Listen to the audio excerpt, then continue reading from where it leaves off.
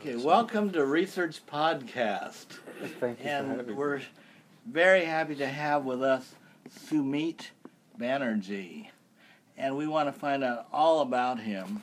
And we're also fortunate to have with us our pal Jerry Connolly, visiting from Grand Rapids, Michigan, by chance. And so, without further adu, I want to know everything about you, Sumit. Where you came from, how you grew up, where, when you can. Now you can lie about your age. That's permitted here. I can, or I can? No, you can. I can. but you're young, so you don't need to. And so, where were you born? All that. Okay, so I was born in Houston, Texas. And when I was 6, my family and I, we moved to India. We moved to Bangalore. And then that's where I grew up, from 6 to I was 18. And then I went to college here in the U.S., in Pennsylvania, Where? Oh. Pittsburgh, yeah. And then... It comes up again. You from Pittsburgh? No, a friend of Vale's we met earlier today, Lewis, is from Pittsburgh, and we talk a lot about the Warhol Museum. Oh, yeah, it's a beautiful place. Yeah. Wait, what year were you born? Around 1989. That's all? That's Oh my it. God, 1989. You can't tell how old people are by looking at them. I've lost that skill at this Yeah, point. me so. too. Wow, and wait, when did you? Okay, we're only up to 18 years in Pennsylvania. Bangalore. And Yeah, then to Bangalore, Pennsylvania. and then moved to Pennsylvania. Oh, when I was got 18. it. Yeah. And how long there? And then I spent 5 years there, 4.5, 5 years. And then I spent some time in India, Ooh, and back, and then- same town. yeah, same time, yeah, Bangalore. Okay. And then I came back to the U.S., San Francisco, about 3 years ago now. Okay. More than 3 years, yeah. So wait, let's name the years. That would be 2012. 2012, yeah. Okay. 2012 was. Do you remember the month? It was Thanksgiving. Yeah, it was Thanksgiving, 2012. Yeah. And then let's hear your job history. Right. Because you went to college, Uh-huh. and you probably supported yourself, maybe not with a part-time job. Uh-huh. Let's hear all the jobs you've ever had. All the jobs I've ever had. Okay. So, out of college, when I went to India, I did a bunch of freelance work, publications mostly, and designing art books and things like that. Ooh. Yeah, and then when I came to San Francisco, I got a job in Daly City, working on an Indiegogo campaign, which is a crowdfunding campaign for activity trackers. There's a company called Misfit. And I worked there for a while, and then I did a yoga teacher training also in San Francisco in the Mission. And since then I've been teaching at that studio. It's a studio called Ashta Yoga in Mission. It's been open for I think 5-6 years now. Where is it? In 14th and Valencia. And so I'll be teaching there tomorrow at noon. Wow. No. You should go, Vale. I never leave North Beach, Jerry, but thanks for the thought. Yeah. And I did forget to ask you your education history, especially when it becomes more differentiated, like in college. Okay, so I went to school for industrial design, and it was a Bachelor of Fine Arts program. And yeah, I was really into it, and then my last year at college, I started taking a lot of drama classes because it was a drama department, and so I'd sit in on drama classes and do what they call auditing classes, which is where you don't really take the class, you don't get a grade for it, but you can sit there and listen And talk, learn. and learn. Yeah, so I did. So I spent a lot of time doing that drama in my last 2 years of college, 1 year, 2 years of college, and it was mostly dramaturgy and drama theory and playwriting and things like that. And then I mean, since then I've had a number of like contract jobs, doing all kind, like making websites, designing books, and yeah. But I don't think I've gone through the whole list in a while, starting from. When you say designing books, you're talking about the binding and or setting the typefaces to all of that, or. So usually, yeah, it was depending on how they were printing it, setting the typefaces and doing the layouts and sometimes covers. Yeah. This is all digital work, or is there some physical, like? It was mostly digital, but on my novel, for example, I did some worked with a letterpress studio to do the covers. So I try to do physical as much as possible. I really enjoy that. It's more immediate to me than digital. But a lot of the paid work ends up being digital. Do you find knowing how to do it physically helps you be more helps with efficiencies with digital? Yeah. Just knowing conceptually how something is done. Yeah. I'm also into photography, and I studied photography at college also, and I remember working in the dark room really helped me understand, Photoshop. Like Photoshop became. So when you dodge and burn on Photoshop, you've done it like really physically with your hands, and so you know what it means. Exactly. Yeah. And then when you do it in the dark room, you have to have patience, and so you really understand, what decisions you're making, when you change an image. But in Photoshop, it can be really quick. You just move a little dial, and but I think doing it in the dark room first helps, and even letterpress is very similar in that sense. Like, even hand drawings. I think that's I enjoy that a lot more than. That's something I've always been curious about.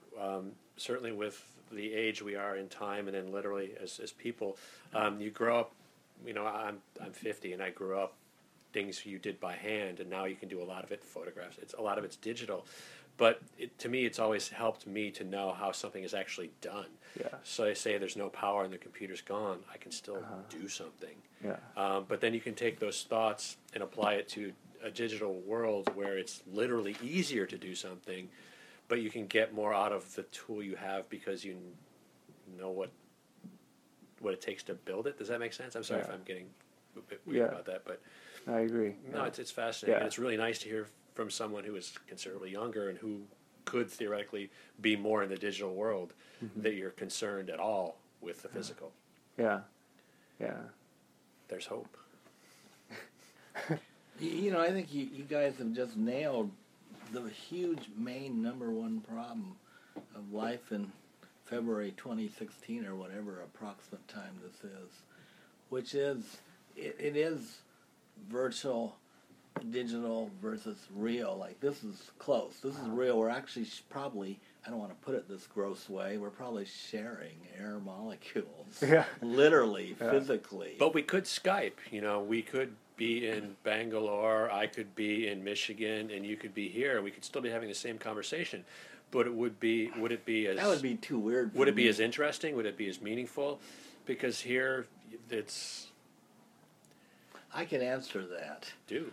because I've only participated in one Skype conversation in my life, and the signal was kept dropping out, and there were all these glitches, and it delays, I don't know, technical impediments, and I just felt extremely self-conscious. And you cannot converse well unless you're relaxed It's true. and not self-conscious. But you have impediments when you're speaking in a room like this because we've just met. We were late for the appointment. So there's awkwardness that's more palpable because we're sitting in the same room, and yet it's easier to ignore because you just kind of move on. Whereas you will have that anyway with the technological or with the Skype session, but you have, in addition to that, technical glitches. So the satellite not being great. So I mean, it's just what you have to go up against when you're doing what you're doing. Well, like Lydia Lunch said, and this sounds gross, I like to be close enough to people so I can smell them. Well, I disagreed with that, personally. And Lydia Lunch has stayed in this very house several times, for which I'm grateful. And but I prefer the physicality of whatever we're actually experiencing now. It's just richer. You know, it's more... I just like... I mean, there's beauty, aesthetic contributions from the sun. As Ballard put it, I think one of the most beautiful experiences is watching the play of light along a windowsill. I mean, he pointed that out once, and just one example of many of what Ballard would point out. But, I mean, there's a whole aesthetic, multi-sensory component of living, which satisfies me much more in person than in Skype. But see, if you've had a lot of experience in Skype, then you, Jerry Connolly, might possibly be able to transcend what I call a major digital barrier impediment threshold. Well, it changes things, and I'm getting back to more what you were talking about in terms of, you know, doing work physically and then getting up and doing the same process Photoshop. on Photoshop. And there are differences with how you do the work and how you feel about it and what the result is. Maybe it's an age thing. I hope it's not just that. But, I mean, I tend to think there's more value. I grant more value to something that's done with your hands. Like even a photograph, my iPhone, I can take photographs and they look great. And you can take photographs with a digital camera? No, a non-digital camera. I'm losing my train of thought. I'm losing the word. Like but a film camera. Yeah, with film. And you might not literally know, like someone visual looking at it may not know, but if you've created it, you know. Yeah. And is there more value? Again, I tend to think there is. I prefer something that I know was developed in a dark room by a real human. Well, because it won't be perfect, probably. Yeah, there will be variants, but that's true. I'm a person who long ago I made a joke. Well, I told Jerry earlier that years ago I said, maybe it was in the punk days, I said, all the music I hear in the future, I want it to be live, done by musicians in the room. But of course, you can't live by that. You go to Trader Joe's is always playing my favorite songs from my childhood or something, and you go to stores, you hear new songs by Adele or people I don't really know. Yeah. So you can't. Music is so endemic or whatever the word is, pervasive, that I couldn't live by that vow to only experience or desire to only experience music live in the same room. But I laughed here's the second reason. I laughed or I joked that I go to live music to enjoy the mistakes. Oh, yeah. So-called mistakes. I love hearing it when like the singers cough in between songs and yeah. I hadn't gone that far, but I'll pay attention to that next time. Yeah. I'd certainly love to hear like Jello Biafra rap between songs. You know, he's so political. For me, I like him. He will. I grew up with that. Come on, he wasn't my friend growing up, but I remember seeing him the first time in Detroit in 1982, and thinking, my God, he's so old. Well, because I was 17 and he was probably 25. I mean, he wasn't that old. I know. I interviewed him in '78. He was 19. Okay, so and so, no, he wasn't even 25. So, but it just seemed old because he's on a stage and it was a real band in a club. So, and then to move here and meet him a lot was another strange element to that. But. Wow, that's neat though. Yeah. In our early punk days, there would be like a huge difference between those of us. There was the first year, and then there was that second year, and then most of us who were there in the first 2 years just left. I mean, I won't go into it, but there seemed to be a massive difference between us and the people who came into punk the third year. I'm just talking about San Francisco. And anyway, it's so weird how quickly schisms can arise, or cultural schisms, or differences, or whatever you want to call it. But anyway, that's a digression.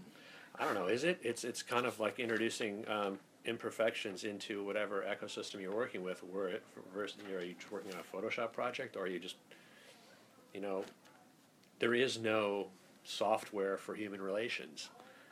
There is no digital equivalent to Photoshop for photography for human relations. Really, you could maybe some people would say social media, applications or apps, Instagram and Facebook, but I don't really believe that either. But there is no substitute for sitting around a table talking. Yeah, being in the same place at the same time. Because as Vail was fond of saying, he likes to smell people. Well, I didn't say that. Lydia Lunch said I it. know, I'm teasing. Sorry. I just wanted to bring that up. He's funny. You disagreed with it, so I had to bring it back. Because, I mean, honestly, I don't know her at all, but I mean, she may have meant that literally, but figuratively, it has meaning too. The ability to smell someone, not necessarily doing it. And I have to say that I hate it when I pass, it's usually, well, men and women, when I pass them by and I get some scent, some strong perfume or some male scent. Those are the worst, it seems like. That's some probably very trendy thing I see advertised, like, I don't know, Calvin Klein blank, some brand name. Or Brut, B-R-U-T. When we were sitting here with Penny and G from Crash, Penny was talking about he remembered in the early days of computing, we were talking about scents and perfumes. I don't even know how it came up, but someone had made a scent, a perfume that mimicked the smell of old computer monitors, kind of the electrical burn. There was a slight odor to it, and men were wearing this because the theory was it attracted women, because that scent was where men are, so women wanted to be. It was just, but sorry, that was a weird digression, but I liked it. But scents, I mean, it really body smell. Yeah, Lydia Lunch, that's where it came from. Yeah. But yeah, odors do really, they are evocative of memory and apparently according to Penny, desire. I don't know. No, I remember an early girlfriend, and you just reminded me, she always used this perfume called White Shoulders. And I never smell that anymore. That used to be really popular, but whenever I do, it reminds me instantly of her. Oh, yeah, and that was how many years ago? But that's kind of scary. Yeah, that does happen, yeah. Yeah. So what if you put that scent that has really powerful memories, positive memories, on something you hate? Oh, you'd go schizo. Well, yeah. I mean, do you like it more? Are you attracted to it? An awful person? That's the weird conditioning, mind control, cult control. But isn't that thing you just suggested? Isn't that what scent could potentially be? You could start a cult, and you want to brainwash all these. Yeah, they're usually younger people who are, for some reason, like a spider, you drew them in your web, and that might be a reinforcing magnetizer, I guess you could call it. Yeah. To that help, is scary. because you need all the augmentation you can get to keep the cult together. Yeah. But again, that's just about relationship building, which is what a cult is too. Yeah, It's but- whether or not the relationship is healthy isn't the question. Okay, we came up with the Sorry, idea it's just of going off. the reinforcing magnetizer. Now that's a phrase to keep the cult together. Jesus. But this is kind of what happens. It just goes. Yeah, that is scary because we all know what cults do. The first control trick is really horrific. If someone wants to enslave you in a cult-like way, they immediately start separating you from your friends by any means possible. And then suddenly you realize, hey, no, they don't come over anymore. They don't call me, and it really works. Wow, that's scary. People don't even realize it. And they do it by making fun of those people or anything they can think of, putting them down. And I've been the victim, so I know from experience. And but it's I wanted to do I've always wanted to do an anti-cult book because it's just basic principles. It doesn't truly apply to a true cult.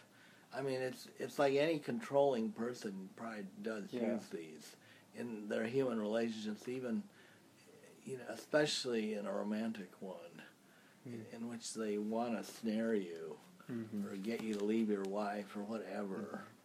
And do they do it consciously, do you think, or is it... I don't know whether they learn it from watching TV episodes of Dallas or what. Well, I mean, it's probably done consciously and unconsciously because that is how you attract someone. I mean, the principle... And control them. Well, I mean, control in quotes maybe because when you're meeting, you're trying to meet a potential mate or spouse or hookup, whatever. You're doing something to attract this person, and I don't know, in principle, how different that is than befriending someone to have them join your cult. Because again, you're just trying to attract this person and put them under your wing for different. The reasons behind it all may be different, but does that make the behavior that different? I mean, you got to separate the two. There's a way of you're using these certain actions to achieve an end. It's the end that is the point. But I don't think there should be an end when you're in your friendships with people, because that may not be conscious, as to your point. Well, what I mean by that is, I think the purpose of friendship is to sit around at tables and dreaming, and sort of act like a third, fourth mind and dream up new ideas, or just have them appear spontaneously, or new word phrases, or just fun, humor too. Yeah. But that's not conscious either, because I didn't wake up today thinking this. No, I didn't walk in this room thinking we would start talking. But that's the fun. It's the it's spontaneity. not conscious. I'm certainly not agenda driven in terms of writing stuff down on to-do lists, and I don't have a 5-year plan. I don't have a 10-year plan, except unconsciously to try to survive. Yeah. I mean, that's what I want to do, is keep going somehow. But, I mean, I think, I guess it's sad, isn't it, that really, if we're here at this table and we mainly use words to communicate. I mean, we don't, you can't, I mean, we use gestures too, but let's pretend we're making a podcast.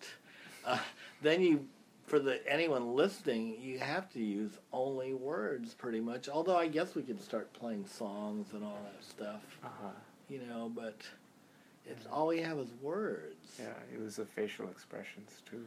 Oh, that's, Good point, yeah. Well, naturally, you kind of only want to be around people you like. Yeah, but I mean, if someone's just listening to this, do I have to say Vale just smiled? I You know, don't. because people can't see what you're doing, but you did just smile. And does that make it more meaningful? Well, you know, they say that people They. listening to you on your iPhone, which is the primary way most people talk to others, not in their physical, proximity, they can tell when you smile.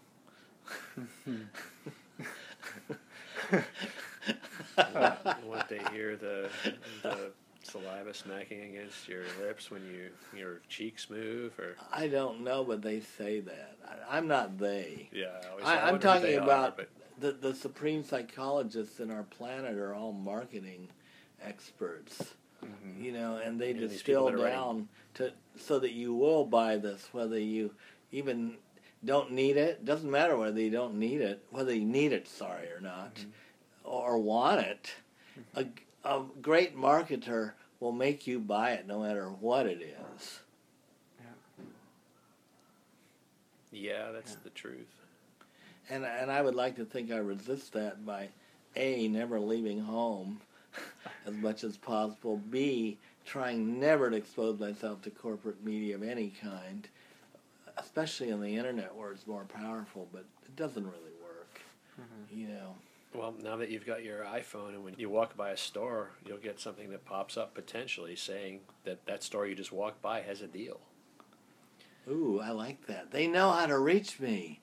I am attracted to deals. Darn it. I don't like that. That's what happens with maybe growing up in welfare and never having tons of surplus income. I do want bargains, and I will go to a store if they're having a deal, and it just happened to me the other day. That's why ages ago I read this in the newspaper. There used to be a great column called The Question Man. And the person would wander the streets, before you would be considered some kind of, I don't know, criminal or something, and go up to just random strangers and ask them the same question. Take a little picture, face picture, and then capture a little answer on a notebook or recorder, and that would be the column every week, Monday through Friday. I love that column. And of course, the one I remember the most is how do you save money? Or give us a tip to save money. Yeah. And this one woman who was young with a big smile said, "Stay home. Every time you leave your house," or however, she said it real eloquently. Yeah. Every time you leave, you will spend money. And I think it's pretty true. Yeah. Whether it's spending money on the bus fare to go somewhere or anything. Yeah. And sure enough, I did one of my rare trips to go pick up the Mike Watt zine from Office Depot, and I kind of violated my rule to avoid corporate chains, but as much as possible. But the price, see, they got me. They offered a deal. They have such a low price. You email them your zine, you go pick it up, several hours later, and the price is low. And so I was on my way there. I only had to have you ever had this phenomenon where you're just saying a sentence and a word just 3 words ahead gets squeezed into the word you're saying now? Yeah. I said block, but I meant to say I only had to walk 2 blocks to get to Office Depot to get what I wanted, and sure enough, I said, "Oh my God, there's a Moleskine store. I didn't know that was here." And I instantly thought, how odd, just an hour ago my friend from France came over and showed me her brand new Moleskine diary. I kind of wanted it, and I had hatched the idea, because it was February 18th, I said, "So maybe they're on sale." Because I knew I never got one because they're so expensive. And I went in the store. Sure enough, On sale. they were on sale, and I couldn't figure out which one to get. There are 100 choices, literally, and I don't know. I'm ashamed to say I walked out with 2 separate ones because I couldn't decide because they were 30% off or something. But anyway, I only went in because I said, I bet they're on sale. Otherwise, I never would have gone in. So you're right. We're circling back to that alert from your iPhone. You walk by a store and you get a message. There's a sale in that store you just passed. It happened to me in here the other. It happened to you. It happened yesterday. The phone just went. I didn't turn this off. I don't even remember what it was, but it bothered me. You like that? I don't like that. I find that kind of thing intrusive. I like to know. I like to think that I know what I want. And you're in control of your own destiny. I'm not, apparently. But yeah. But when someone's telling me, "Hey, this is there," it's like, oh, okay. You mean you weren't even tempted to go in and see what was I wish. Honestly, it would be a better story if I could remember what it was. But well, the store obviously was not one of your desiring. It wasn't a store that you. no, but it happens a lot of times if you're, with Amazon.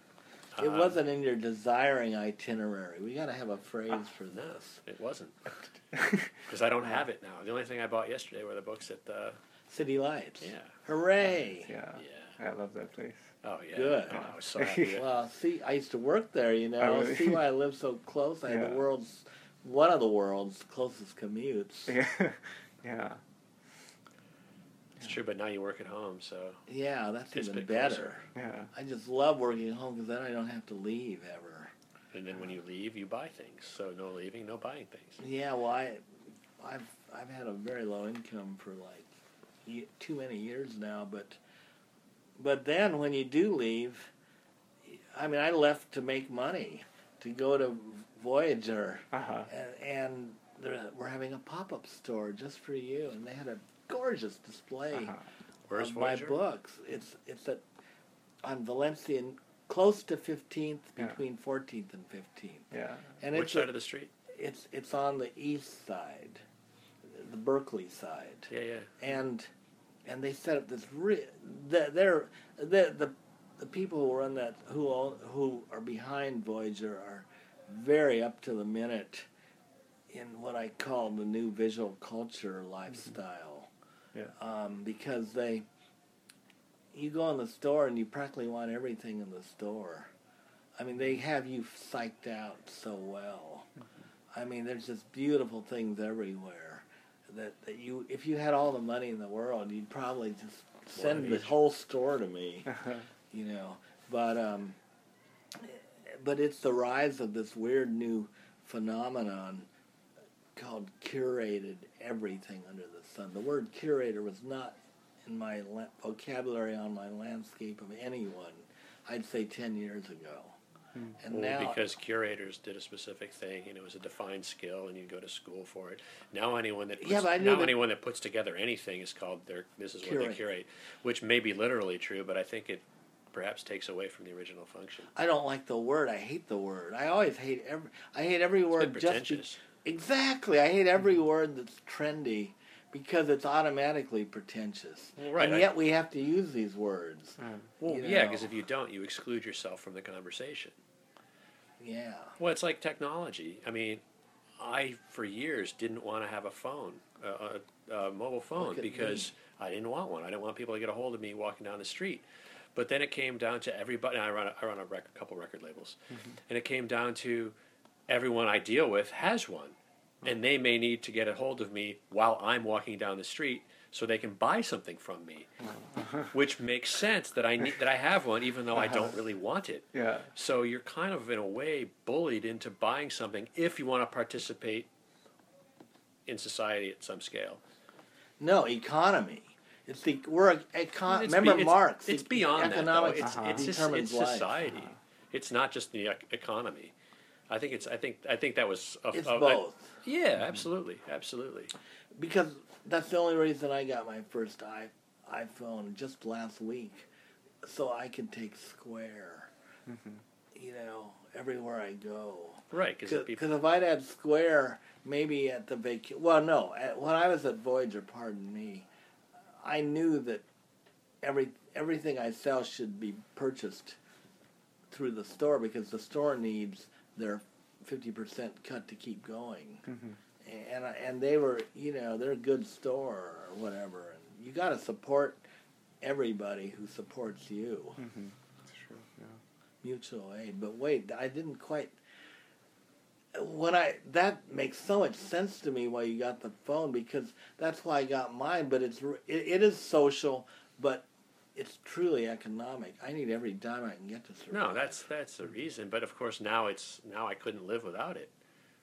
But for a lot of other reasons. Yeah, well, yeah.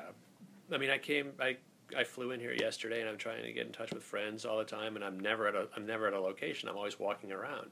Of course, I don't have a phone at home anymore. You don't? Nah, there's no. Oh, right. Everyone got rid of their landlines except me. And I've heard that a bunch of people have tried to message me on my landline. It does not accept. Yeah, I didn't know I was calling a landline when I called you. Sorry. No, that's yeah. So, we haven't even quite surmounted the minimal background for Sumit. Like, in order to write as well as you do, maybe it's a cliche question, but maybe there were key books that changed your life or were turning points or not. I don't know. Starting with childhood. Like, for me, there are a lot of books in my childhood that made me who I am now, or contributed. Early one was Robin Hood, who robbed from the poor or robbed from the rich and gave to the poor. Sorry. Yeah, that'd be an interesting adaptation. yeah. Let's change. Let's make Robin new screenplay for the movie version. Rob from the poor. So Robin Hood, and then what else? Oh, well, for me, but this is supposed to be more about you. I don't know. I mean, lots of things like Mutiny in the Bounty, which, a man is trying to stick by his principles. But then there's sort of a cruel or evil person above him who ties him up and has him flogged. I mean, terrible image to remember. Yeah. Or, I mean, there's a whole bunch in my childhood, but that sort of set me off on a different course in life. Not just to embrace the hierarchy and please give me a job, to Mr. Big Corporation that I can work at till I die, which is used to be the model for Japan. Salary man, corporation man. But we were just talking about early super pivotal books that make you kind of different. Like, for me, Robin Hood was so pivotal. He robbed from the rich and gave to the poor. And then he had a band of close friends who did this. In other words, they were breaking the law, but not in jail. They weren't in jail.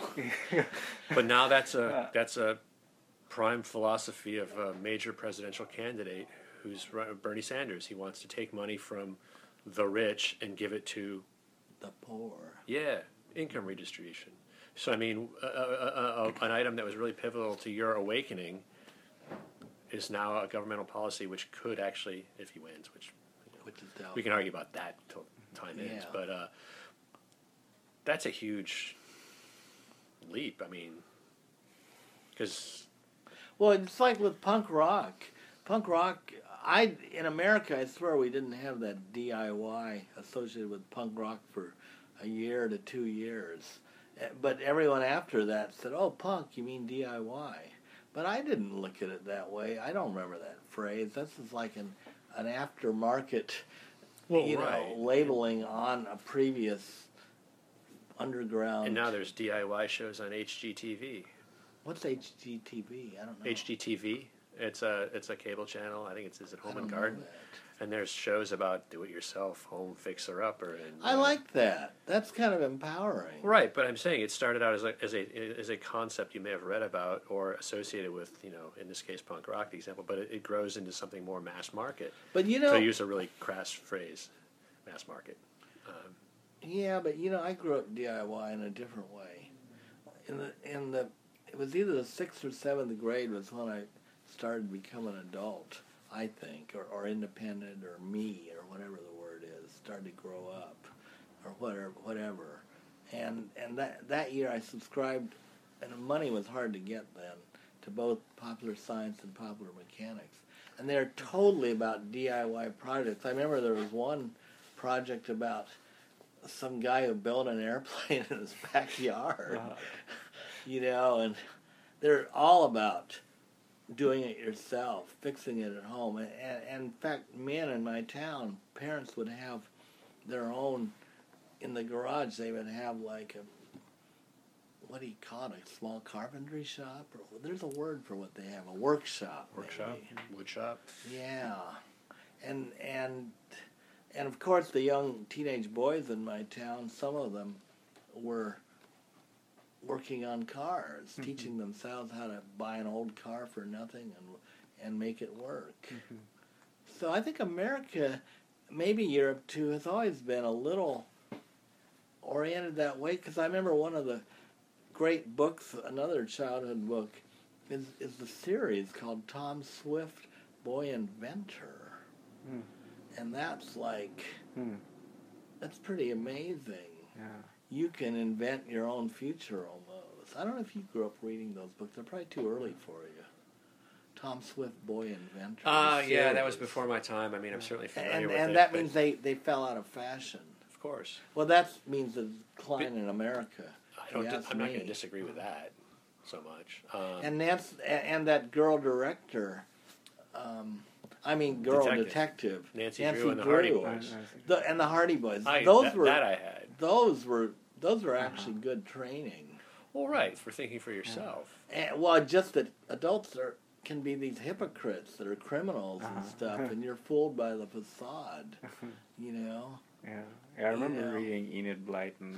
I don't know if you've heard. I didn't. That's more England. It is England. Yeah. They used to have a bunch of those. Enid Blyton. See, we don't know them in this country. Is it a series of books? Yeah, that's the author's name. So it's a series of books, and they were mostly about these child detectives, and they were usually on the same shelf as the Nancy Drew books, in my like middle school. Wow. And I remember. I haven't thought about that in so long. There was one called The Famous Five, and it was always these 5 kids, and usually the books would start. The first page would be, it's the first day of summer break, and everyone's really excited, and and then something weird happens, and then they have to investigate. And so then they spend the summer investigating. They're never actually solving crimes during school times. Oh, important role model. It was always during the summer break. And I remember like the first page was always like this description of how wonderful it was to not be at school for a little while. And they potentially had plans that all went out the window as soon as a certain event happened. Yeah. Well, that's really nice, because that's life.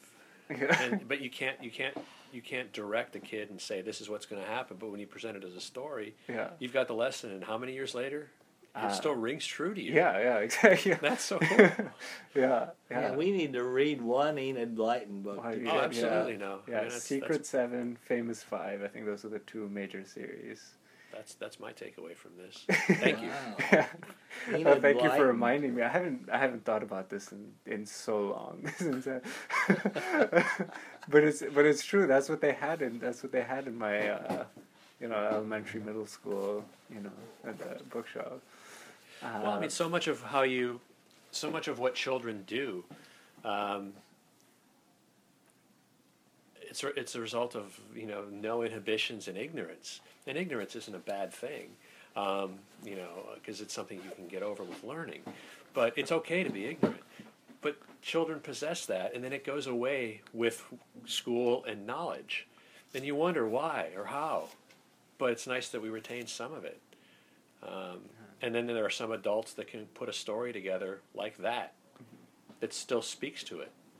Yeah. And I remember G, when I think she either said it here or at Lapo's place, when she was talking about the film she made. She likes the childish quality that she possesses, and she never wants to get rid of it. Yeah. She's like 70. She's clearly an adult, mature, and rational in a lot of ways. But at the same time, she never wanted to let go of because being a child, you are uninhibited because you don't know to be not. Mm-hmm. And once, and to be able to retain that is, again, that little spirit you brought up. It's great. Yeah. It's not about being irresponsible. I think that's how it can be read by adults. No, responsibility is like super paramount word in my universe.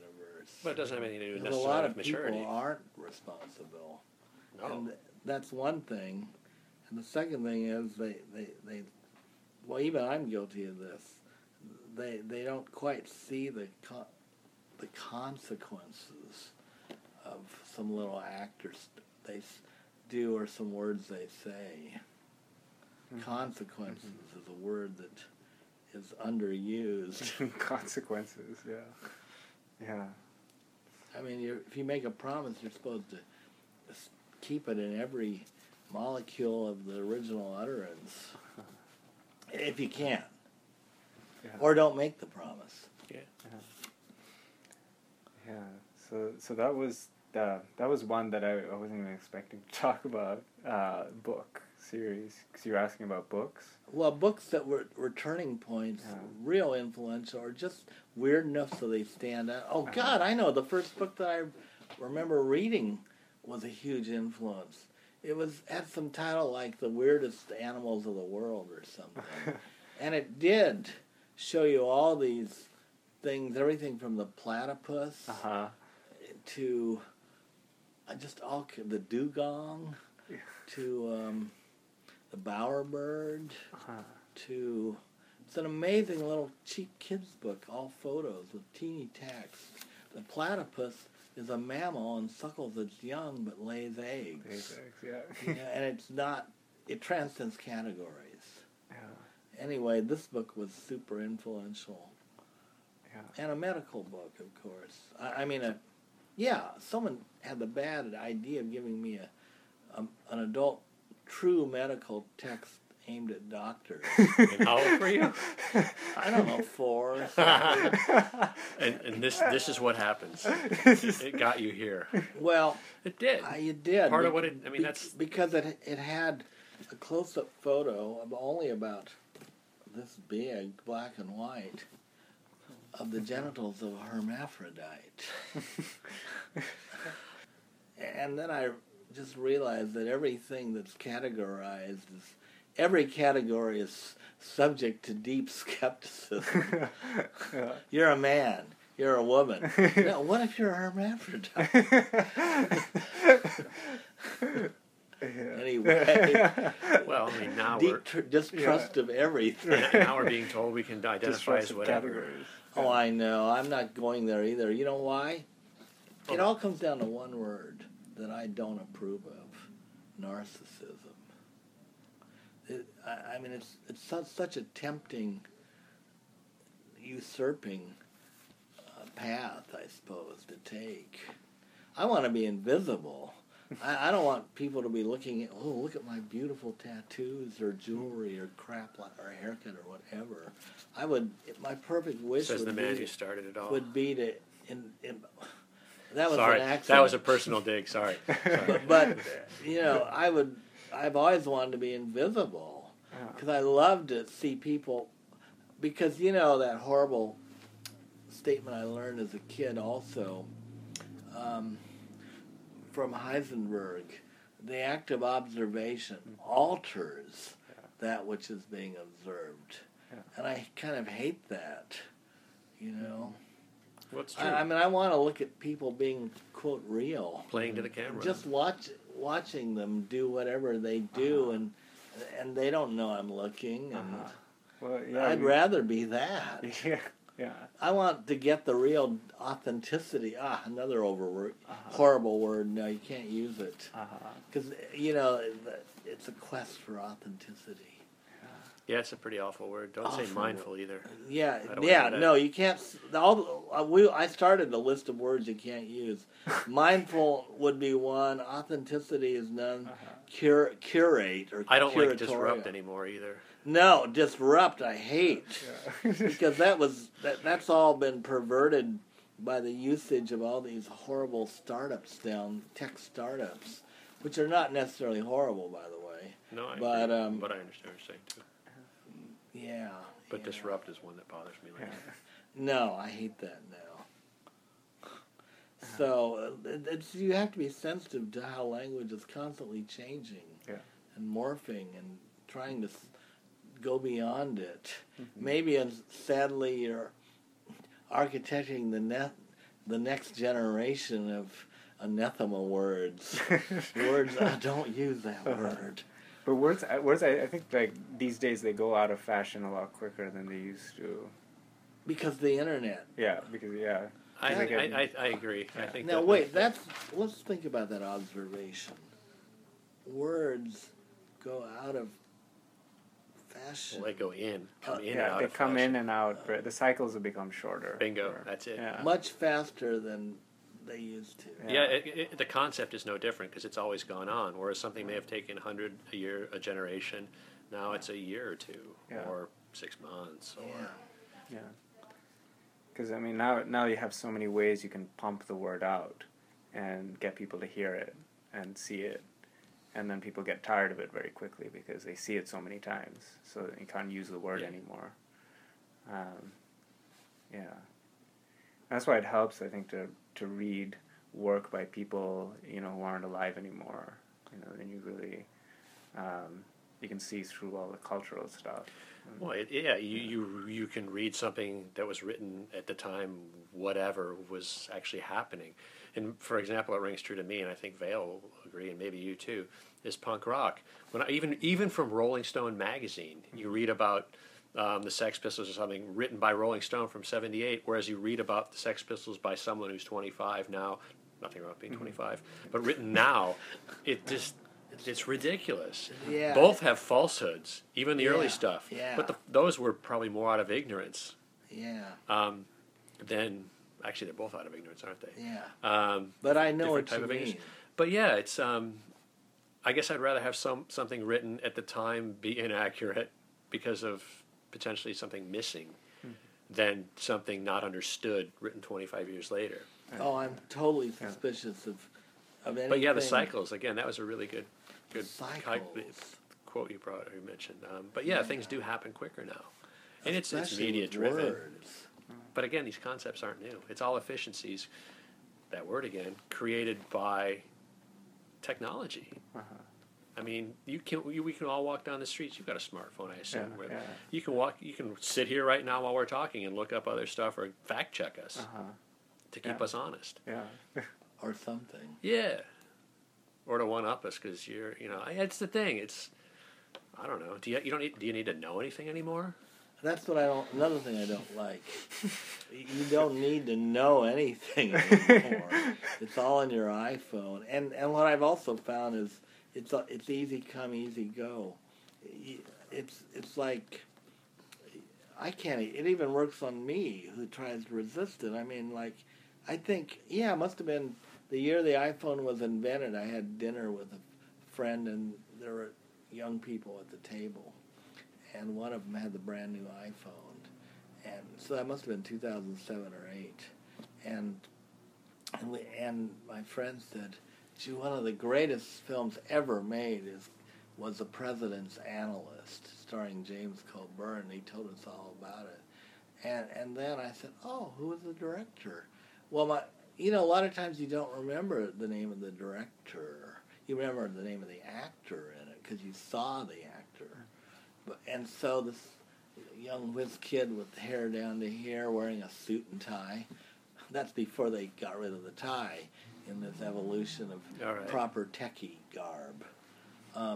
He said, "Oh, it was so-and-so." I can't remember. I bet you no one can remember. It was just. But I can look it up right now if you want. I know. But we won't remember. But we won't remember. But someday I intend to memorize. I haven't even seen the film yet. That's criminal. But I want to see it. I haven't seen it either. See? Well, that's my theory, that the status quo is so powerful that if you're someone like me who's kind of, dare I even use the word culture, counterculture anymore, because we were talking earlier, like, is there a counter... Well, that's a whole other topic.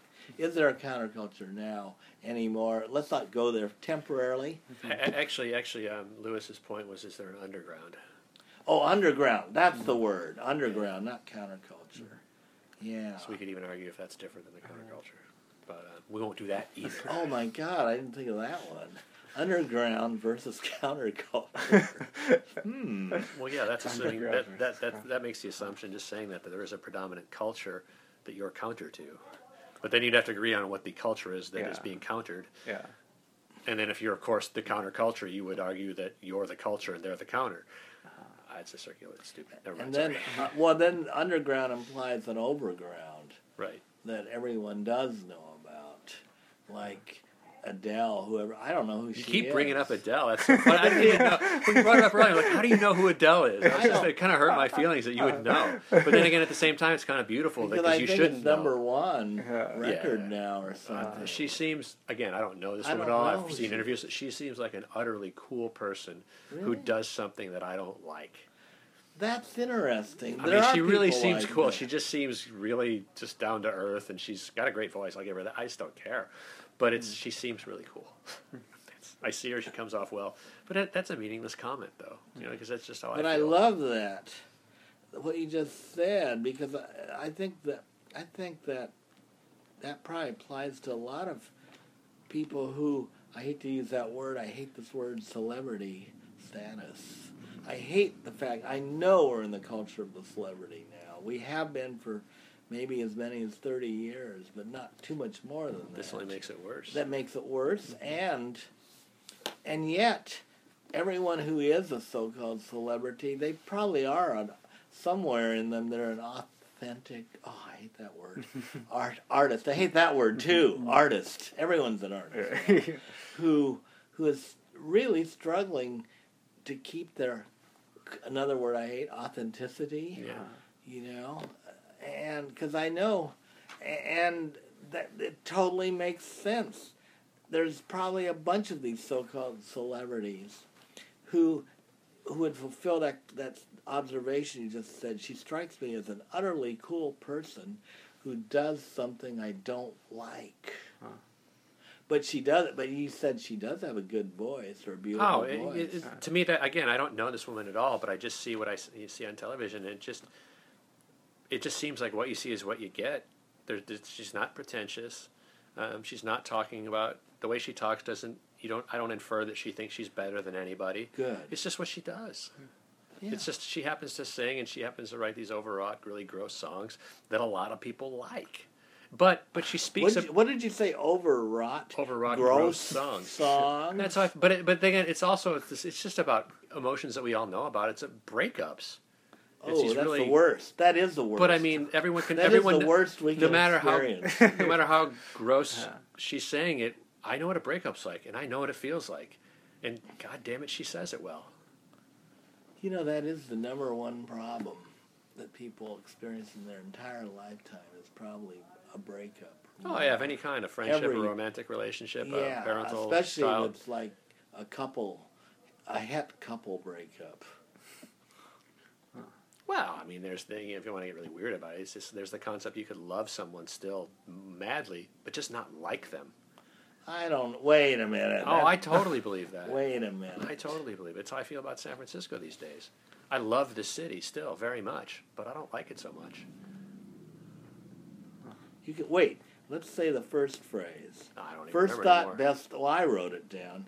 You can love something madly, but not like it anymore. I don't know. I look at love as something deeper and long term, whereas like is a bit more transitory. And ultimately, what kind of relationship do you want to be in with anything? I think you want to like it.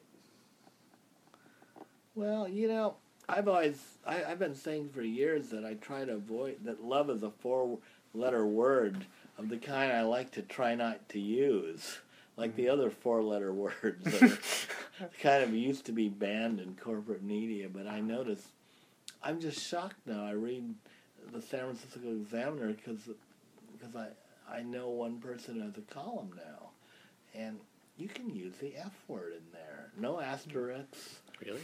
F, duh, duh, duh. And I don't even want to use that word at all ever in conversation or writing or anything, but you can use it now.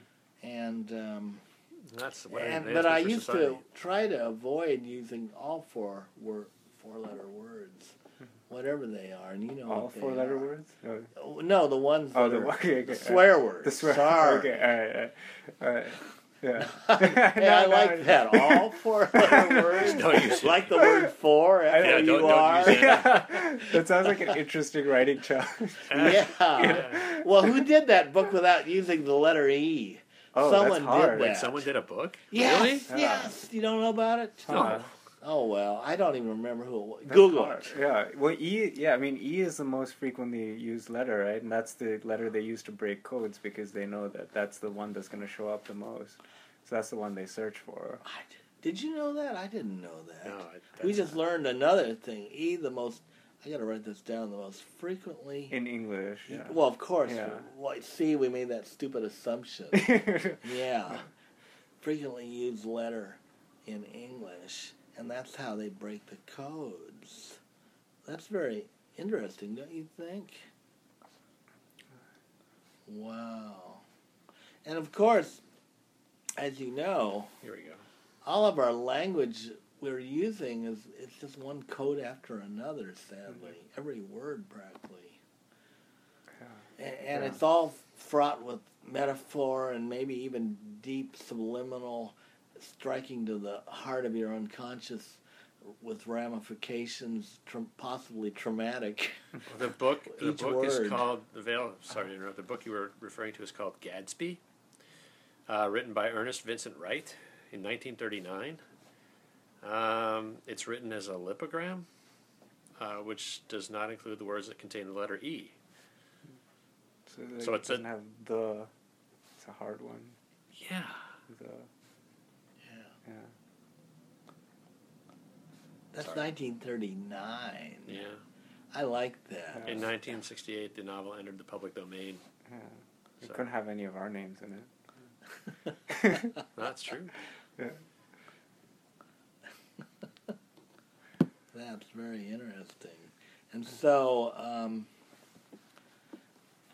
yeah, the sad thing about language is that it's so inadequate a lot of times. Mm-hmm. It's so inefficient. It's so prone to misunderstandings. Mm-hmm. I mean, I hear about all these people who break up on the internet and or who post something or email something and someone gets really mad at them and breaks up with them. Well, I didn't mean to say that. Yeah. And Yeah. I mean, we can't even begin to encompass how much the internet attached to the smartphone has changed society. Is that the right word? It's certainly fair, I think. Mm-hmm. Yeah. So the way we, communicate with each other. I always really like watching the way octopuses communicate with each other. You know, they use their bodies and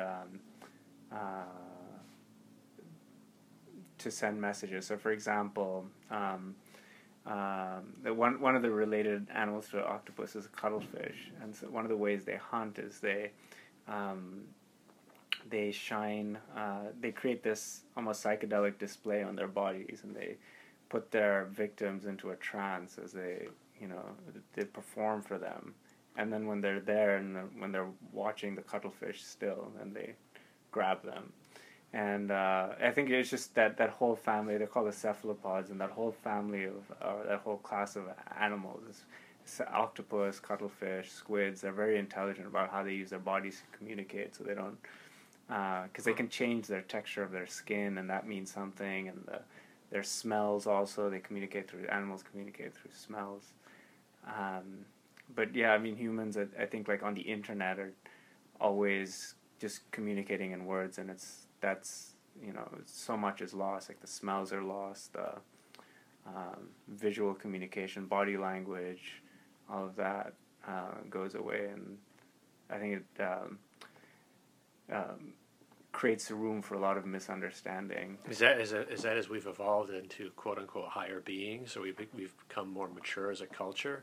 Yeah. Well, wait, I didn't hear what you said. We've evolved to higher beings from, say, the Neanderthal man. You know, as we've evolved over time, we don't have to use body language, gestures, facial expressions as much, because our language skills, our verbalization in theory is more complete and better. Well, it's not higher. I think it's more mental. More just unidimensional. You know, words. I mean, from a poetry standpoint, I can't even fathom a poetry involving smells and body language and all visual gestures or whatever you were saying. But why not? I mean, that's why, you know, the Surrealists sort of said that the purpose of language is to create poetry. You can argue with that one, but interesting. but I'm saying this is so weird about to live in a cephalopod world as a cephalopod. Well, you're kind of the main predator, I guess. Yeah. And you're looking for fish to eat and sea snails or whatever you eat. I thought, well, then mating dances also. Mating dances in animals are physical displays usually, and rather than, I mean, now it's, you know, you send text to each other, like that, you know, like short sentences. Yeah, like I don't think we should see each other anymore. You break up with text. Yeah, I've heard about people breaking up in the internet. And there's something seems Inappropriate about it? Yeah. I don't like to use the word wrong because I don't like to use the word right, and I don't like to use the word believe. Yeah. But sometimes you're almost forced to use these simplistic reductionist terms just to talk more succinctly, you know. But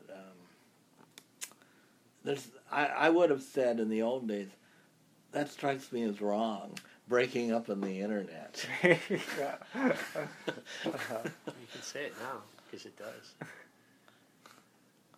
But that it happens a lot, I'm sure. Oh, he sent me a text breaking up. Sad face. Oh, yeah. He said a sad face. Well, yeah. You're talking about a sad face with an emoticon or an emoji. I love what are emojis? I love emoticons. Yeah, Wasn't an emoticon just a textual reference? The text reference to like so. a colon with an open paren. Yeah, whereas the emoji is the animated, like the completely yellow. illustrated. Yeah, exactly. Yeah. I think that's probably. Well, what's on my phone as an option? Are those emoticons? Well, emoticons you can always use with your keyboard. You know. Emoji. But the emoji. Actually, on the emoji, you can use it on the keyboard now too. Yeah. There's a separate. They have it there. A separate pad. They have it there. It's not your QWERTY. And there's Keyboard. Yeah. Isn't that the word, QWERTY? QWERTY. Yeah, that's an expanded QWERTY keyboard. I never even noticed, but you're right. You pointed that out. That's beyond, and because I was puzzled. See, I've only sent less than 10 texts on my new iPhone, and one of the first ones I got said, "Nice use of emoji." I didn't know what. Did they spell it out? Wow. Or yeah. That's but it's a young person who sent me this, like a girl that I think is still in her 20s, but a mover and shaker, of course. They all are, that you know. Yeah. The people I try to only know movers and shakers. I mean, I'm not a snob either. It's okay if you want to be, though. But, yeah. Well, it's so I was at my friend's house the other day, and you've got only one friend. You must have a million. I have one friend. No, you must have a million. One of my friends. No, I don't have a million friends. But good. Yeah. But you do have a few. Well, actually, I could check on Facebook and tell you the exact number. Oh no, 2,000. Yeah, they're not my friends. Take my word for it. But yeah, so he was actually having a conversation with a girl that he hadn't met before. He had not met. He had not met, completely in emojis, setting up a date. Oh my god! And I could, I didn't believe him until I actually saw it. But there's so many emojis now. You can, there's boy emoji, girl emoji, drink emoji, and then like House, time bed. question mark. Yeah, yeah, exactly. A glass of wine. Yeah, exactly. And they had A condom. yeah, and, That's a bit forward. yes, yeah, they A don't bit have. optimistic. Well, they don't have any condom ones. They don't have any sexual ones. Well, they yet. should. Yeah. Or they will. Yeah. The underground emoji yeah. dictionary. Yeah. Yeah. Yeah. Right. Exactly, Did A he go line out of with her? cocaine. Huh? Did he go out with her? I think so. I mean, they definitely had set up a date. Like it was a long string of emojis, and they set up a date, and they knew what the Now, other can meant. you save can you save a record of those emojis? Yeah, you can. Please do. Well, it's The like first- no, I'm just saying if they get on and they get married and they have kids and stuff. Yeah, like, yeah. Years from now, they could whatever platform is existing when they have kids, they could say this is how we met. Yeah, exactly. Yeah, take a screenshot of it. Yeah. That's so of the time. Oh, that's what I need to learn, how to take a screenshot of any damn thing on Yeah. any computer. I'll show you how to do that. Okay, Yeah. I need to know that. Yeah.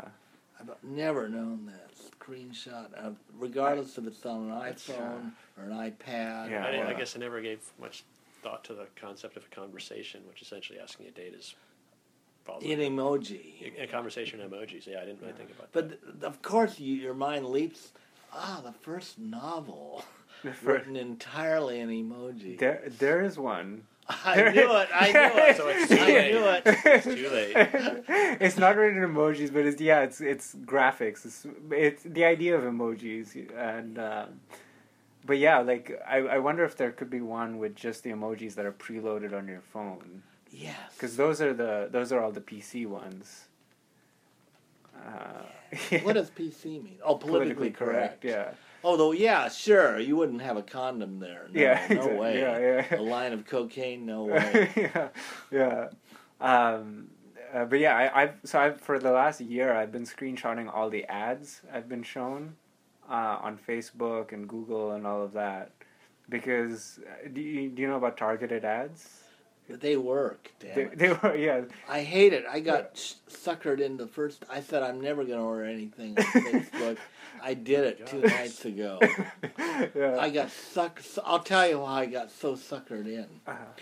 How did they find out that I love flashlights? Yeah. How did they figure that out? This is absurd. How many? I'm just looking at the emojis here. Sorry. Yeah. Well, so they know that we're sitting together, right? Now they know we're hanging out. You know, yeah, it's true. If we're all logged into Facebook, they do have that information. Yeah. And so they could suggest you as a friend for me when I go home today. You know, or there are a lot of different ways you can get information about someone and then show them an ad that's relevant to them. So. Yeah, because my goal is to never buy anything ever again. But of course that's impossible. Like vast reserves of grain in your kitchen. I did that. Jerry knows, or maybe he knows. What's that? Or someone came over and made fun of me. Because I actually fell in 1999. I fell for Y2K, all the negative propaganda. Uh-huh. They said airplanes would fall out of the Uh-huh. sky at exactly midnight Uh-huh. on Y2K. You know Yeah. what Y2K Yeah. is. Yeah. And I bought all these 2.5 gallons of water from Safeway or wherever, and they're all sticking up. I bought all this canned food. I bought a water purifier. I bought that Coleman lantern, see, sticking up there, old Yeah. technology. Uh-huh. And Yeah. it didn't happen. Yeah. Flashlights and candles. Flashlights. Batteries. Batteries. Stockpiled batteries, Uh-huh. extra flashlights, Uh-huh. candles. It didn't happen. Yeah. Yeah. But gradually, I think I either ate or gave away that canned food, and I just drank all the water bottles. Uh-huh. Which someone told me the plastic is so soft it leaches into the water and probably gives you cancer or something. Good stuff. Well, you'll get cancer from something if you live. Pardon? You'll get cancer from something if you live long enough. They say every man these days dies of prostate cancer. Every man on the planet. If they live long enough. Well, they don't necessarily die of it, but they get it. Every male. All seven, or what's half of 7.3 billion? So we got something to look forward to, is what you're saying. Well, I don't know. Ballard died of prostate cancer, and I wish he'd caught it, because then he'd still be alive. He never went for an exam. I was so horrified. That he got it, or he never went for an exam? No, that he got prostate cancer because he never went to an exam. One of my favorite writers is J.G. Ballard, whom I pseudo knew a little. Yeah. But yeah, so boy, well, you guys are pretty on top of this new world, because you're both, by my standards, semi-expert at using iPhones. And I only got one last week, and I've only made less than 10 calls and definitely less than 10 texts. Wow. So yeah, I know I'm a huge, ginormous learning curve ahead. But do you know that he's here because this is how life works, which I mean strangely and by chance, and hopefully we have fun living. Voyager, which is run by I don't know who all the people are, but one of them came over to my house with his girlfriend back in March or April, and they did outreach to me. They somehow knew I existed and said, "Can we come over and buy a book?" And I said yes, because nothing's sweet, no sweeter words exist in the world. and this very nice couple came over, and they're both pretty entrepreneurial, because he just very casually said, "Oh yeah, I have a couple stores in San Francisco. Like, you look too young. You look like you're in your 20s."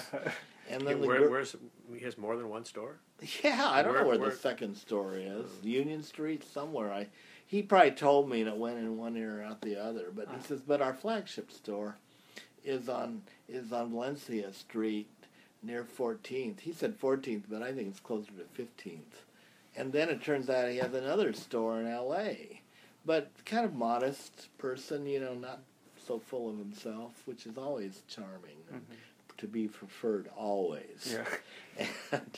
And then I don't know, he very recently he got the idea of having me research over for a pop-up store. And I didn't know, really a little unclear in the concept, but I, of course, intellectually knew, but not experientially. Uh-huh.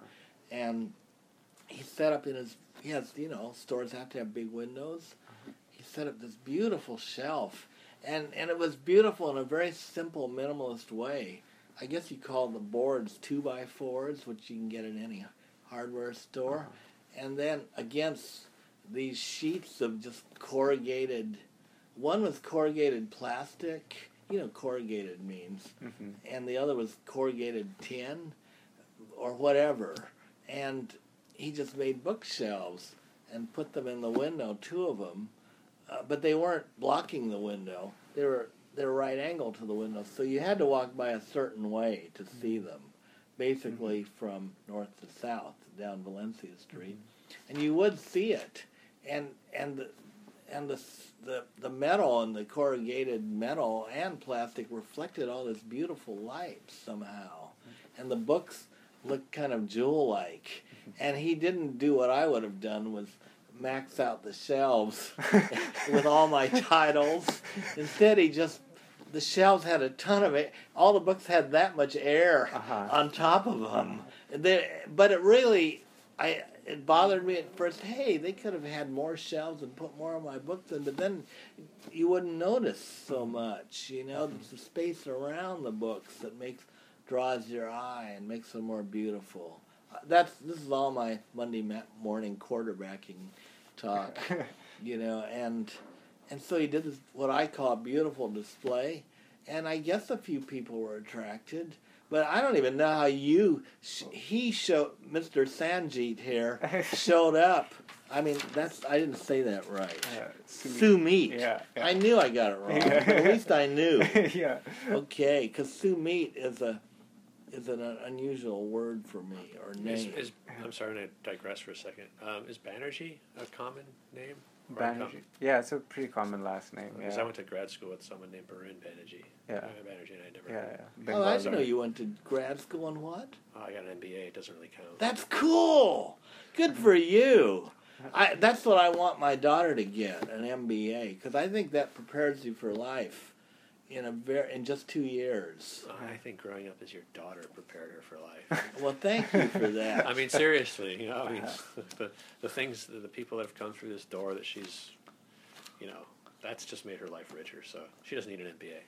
My 2 cents. Sorry. No. Well, Brief digression. thank you for that. Yeah. But where was I? So anyway, I had this display, and we'll have a pop-up store for you from 4 to 6 Saturday. They signed the time. Uh-huh. Or no, it might have been 5 to 7. And The 2-hour block. And right he publicized it. He says, I have a huge list of names. I'll publicize it. And I said, I'll publicize it to my people, too. And then I just went there like a robot and stood there. and some people I knew showed up from my list. And some other people that I knew but either don't get my newsletter or whatever. I said, oh, I saw you in the window and I came in. Several people did. And the point is, I liked it so much, I proposed to Robert, hey, why don't I come here next Saturday and do it again, because I enjoyed it.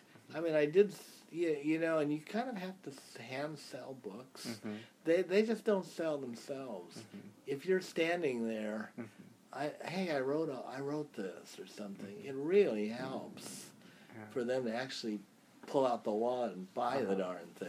That's true. Huge whatever you call it, Yeah. ramping up to that. But Sumit here showed up. It's very friendly. I think he even bought something. Uh-huh. What did you buy? I bought the one about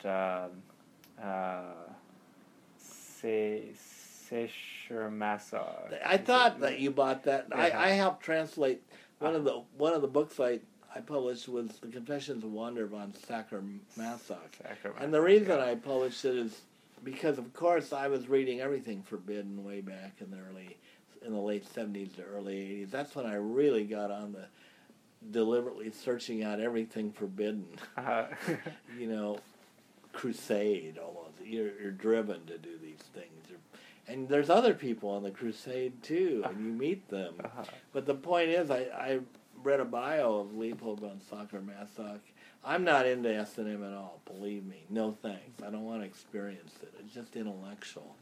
But I do like to know about everything forbidden a little bit, unless it's too medically gross. And I said, oh, his wife wrote a book, but it's never been translated in English. Opportunity. So I glommed on it and helped finalize the translation. And see, he must be partly on that quest, Sumit here, because he bought it. But then he presented me with a hardback copy of his book, which he authored, and it's called Fiction. And then I read it pretty fast, but more importantly, I gave it to my daughter, who's only 20, and she says, God, this is one of the best books I ever read in my life. And my daughter is very smart, but hasn't read as many books as me, as you can imagine. Mm-hmm. But she's definitely smart. And I said, okay, what'd you like about it? And then she has a better memory than me, and she started me quoting phrases from the book, like, attention is currency. A phrase that I actually had not sort of encountered before, that concept, and trying to make sense of what the hell is this thing called the economy, the internet, or the internet economy. I just don't get it, because no one's ordering my books anymore, and I feel the internet's killed a ton of my book sales, but that's just my skewed perception. But my daughter was just going, oh yeah, and there's some other phrase from the book, the law of reverse effect, and she just loved that, and was applying it to her studying for, she's studying computer science at UC Berkeley now, and which is very hard, and the reason it's hard is because there was absolutely no prep in her life as a girl growing up. Boy is different, but she made a terrible bad joke. I said, how is computer science going? And she says, Dad, I'm competing against at least 1,000 boys who've been hackers since they've been 12. And there was no computer anything in high school or middle school. I think it should be in grade school now. Basic computer science something or other. And sure enough, the year after she graduated from Drew, which is the oldest private high school in San Francisco, they finally added a computer science class. Like, duh. Yeah. Because our lives are so ruled by all this stuff now, And anyway, so her response to your book, no, I don't want to return it. I'm still rereading it. And her response was so enthusiastic that I thought, hence he's here, and hence we're having this conversation, or whatever you want to call it, and we haven't even touched his book yet, which is really easy to read, really fast. I said, oh, it's like a mystery book.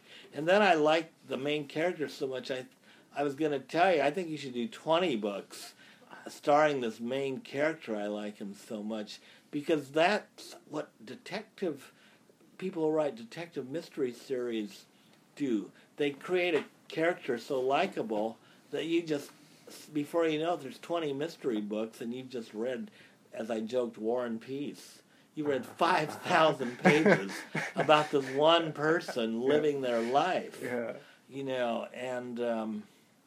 Anyway, so we haven't even touched your book, but I'm confident that one of the reasons your book, at least I like it so much, is because you're not a normal mainstream, grew up in America. I don't want to use the word white. That sounds racist, coming from me, an Asian. But you know what I mean. There's something very outsider and yet sincere about the character. I mean, the character, like me, like all of us, is truly trying to just make sense of what the heck's going on. And especially now that we've gotten so complicated by the internet attached to the cell phone, pluriverse or something, it's definitely F things up, or it's definitely added a lot of confusion in the air, I think. I mean, don't you think you've seen your share of those dreaded images they invented that phrase for on the internet? You can't unsee it. Yeah. I would rather not see those images. Yeah. I mean, I think they are scarring and slightly trauma-inflicting. Yeah. And I don't want that stuff in my conscience if I can help it. Yeah. So, where do we go from here? Why don't we talk about how you manage the feat of writing a novel? I haven't written one, have you? No. Tell us how to do it so we can. I'm kidding.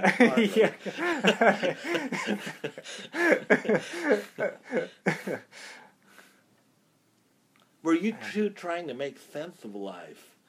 That's part of the motive. Yeah. 'Cause I think it's a very baffling time. I would like everyone to be sincere. Yeah. Every person I meet, I'd like them to be sincere and not have some weird gaming hidden motive, or agenda is the word they use. Yeah. Now, let's just be real and talk to each other and say what's truly on our mind, and not ask, ooh, should I say that to him or not? We're trying to have friends that we can be this way with. Don't you think? As much as possible? Or are we? Oh, no, I think we're, not us at the table, but we as people, I think we're more trying to make people think we're doing that, but I don't think we are. Because being being honest with people and saying what you think is oftentimes hurtful, and so That's you may true. say something that's honest, and it may hurt the person's feeling right then, but the thing you say True. after that, essentially as a response or part of the initial honesty that caused hurt, may tie it all together and make it a positive thing, but we don't want to necessarily get by Take the that negative. chance. Yeah. So it is a risk. So you just kind of skip the honesty and go right to the patting on the back and, I love you, man. But the person doesn't know why there's this feeling because there's no underlying. I mean, you can only I think you can like someone who can tell you something, give you some bad news. Well, maybe. Well, because they care. Unless you don't tell someone something bad because you want to hurt them necessarily. It may be the most compassionate thing to do. Could be. But I don't think people want that. I'm not saying I want it all the time. I don't want someone to say, "Gee, Jerry, you really suck," and then once And I tell get, you why. but then I don't stick. I don't stick around to find out why I don't, because they won't. I'm not going to listen. It's a Well, risk. Thank goodness. How much people- risk do you want to put into it? Yeah. Well, another bad thing about living now is that you could. I figure I must have literally physically met, because I lived so long, 10,000 people. That's too many. My memory bank cannot contain the lifetime CVs of all these people. Yeah. And Ballard said, well, maybe the limit's, it's in my Ballard book, Research 8-9, maybe the limit's around 250. And he quoted some book that I've never been able to find called The Village Theory, which is, the sociologists interviewed thousands of people, including many prostitutes who've had sex with tens of thousands of men, or whatever the number is. And they found that for everyone, regardless of their occupation or station in life or status or anything, there's basically about 200 or less, or was it 250? I forgot the exact number.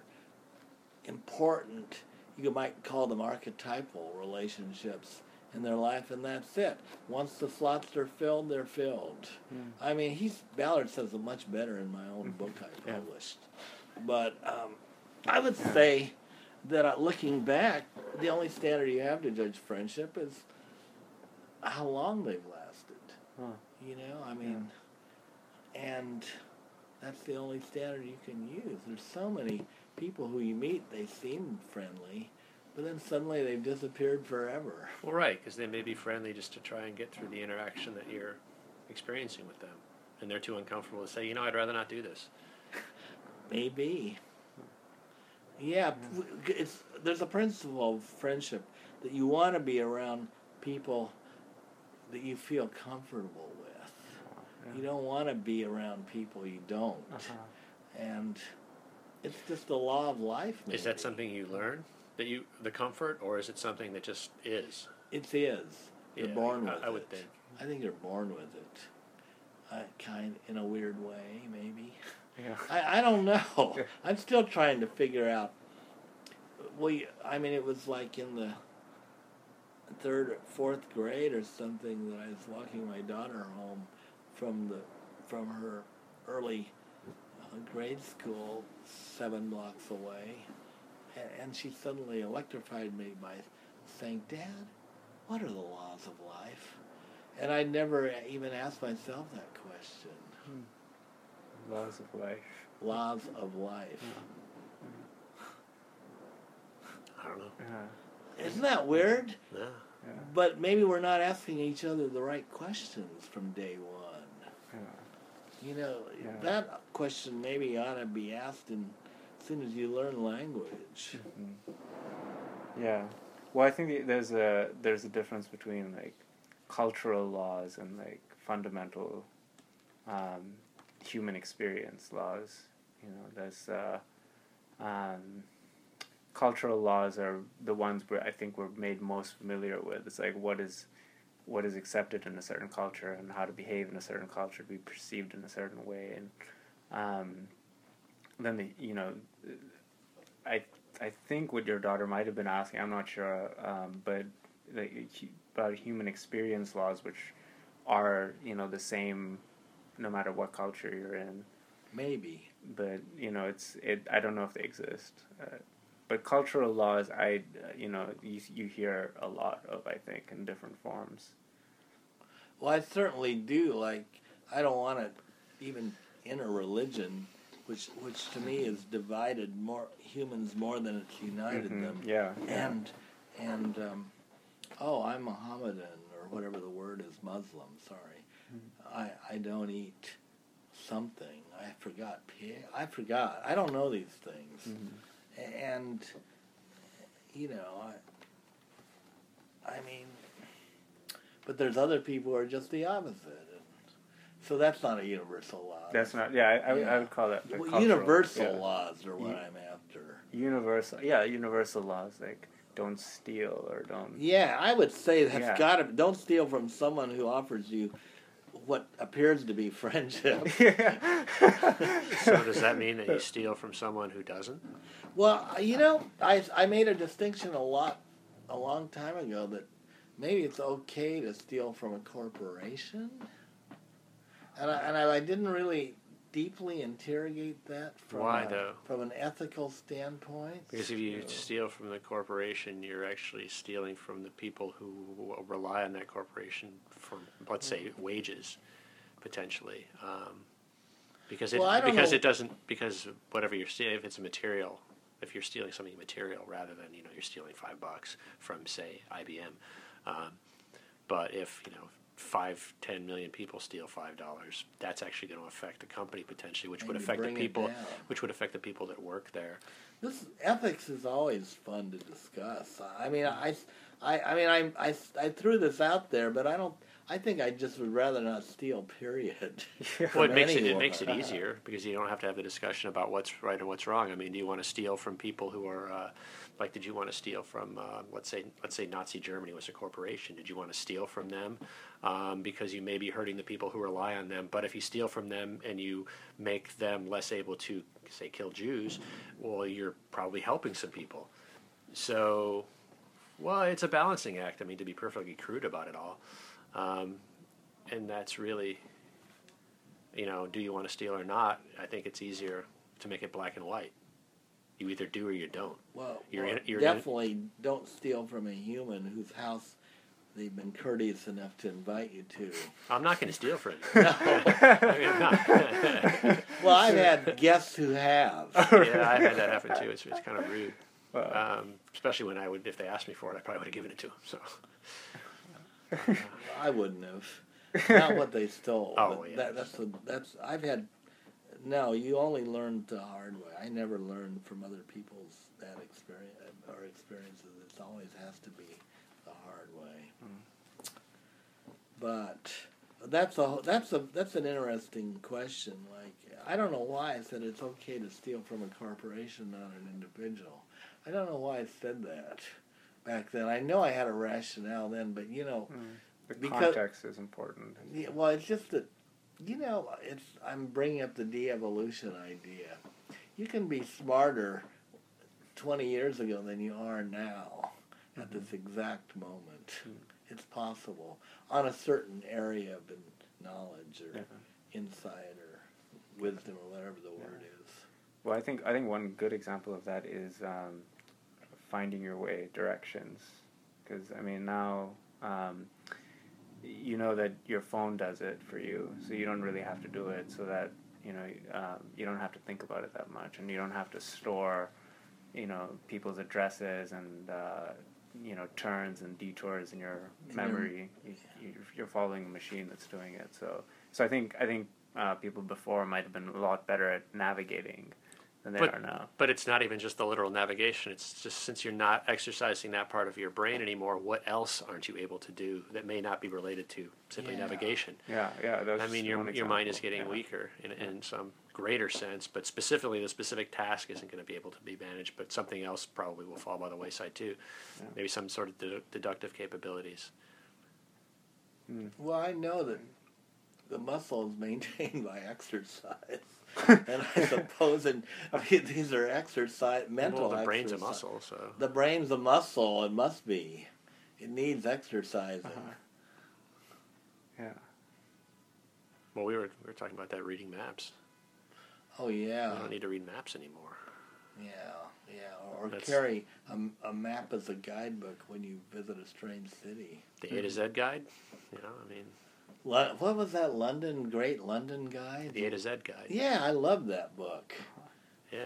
I used to buy it every time I went. Yeah. Oh, yeah.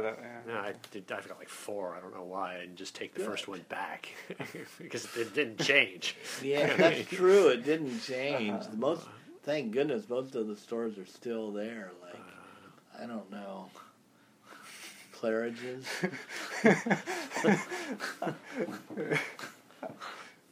But anyway, let's talk about how you got the gumption. And I mean, you're here, I think, as at least a partial outsider, and you have to write a novel. But somehow, you actually write the darn thing. There's a million people who want to write a novel like me who don't, yet at least. But you actually got it done. Yeah. And I hate to ask, did you take a class on how to write a novel? I mean, but somehow you actually got the thing done. Maybe it's the first thing to think of a character that's maybe a little bit like you in some ways. Not entirely 100%, but partially. Is that the way you do it? That's not the way I did it, but I think that could be a way to do it. I didn't. Yeah, I entered it from a few different scenes, so I actually wrote a few scenes, and some of the scenes were the actually theater experience. the theater experience is one, and so there were a few scenes that I wrote before I actually thought of creating it as a novel, and so there was one scene in the middle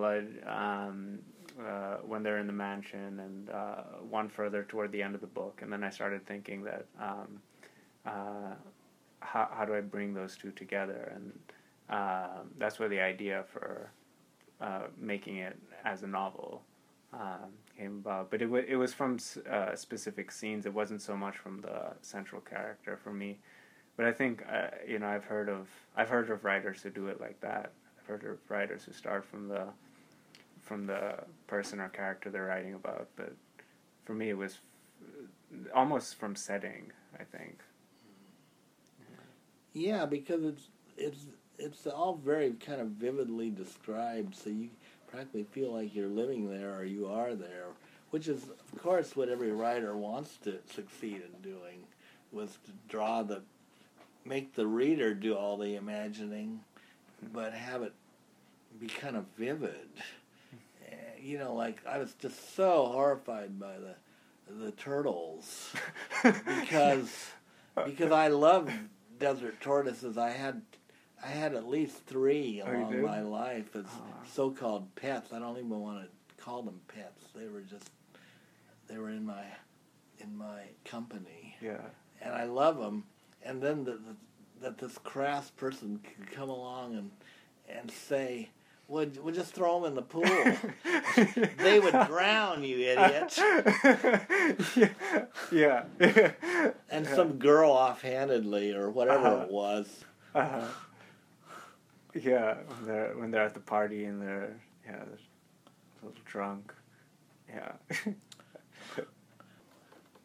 Because of the theater, happenstance, or whatever you call it, he wrote a few vivid scenes, and then he wondered if there's a way to connect them, and then he made a novel. Oh. I was trying to figure out how the heck do you write a novel, but you did have a real character that I sympathize with him.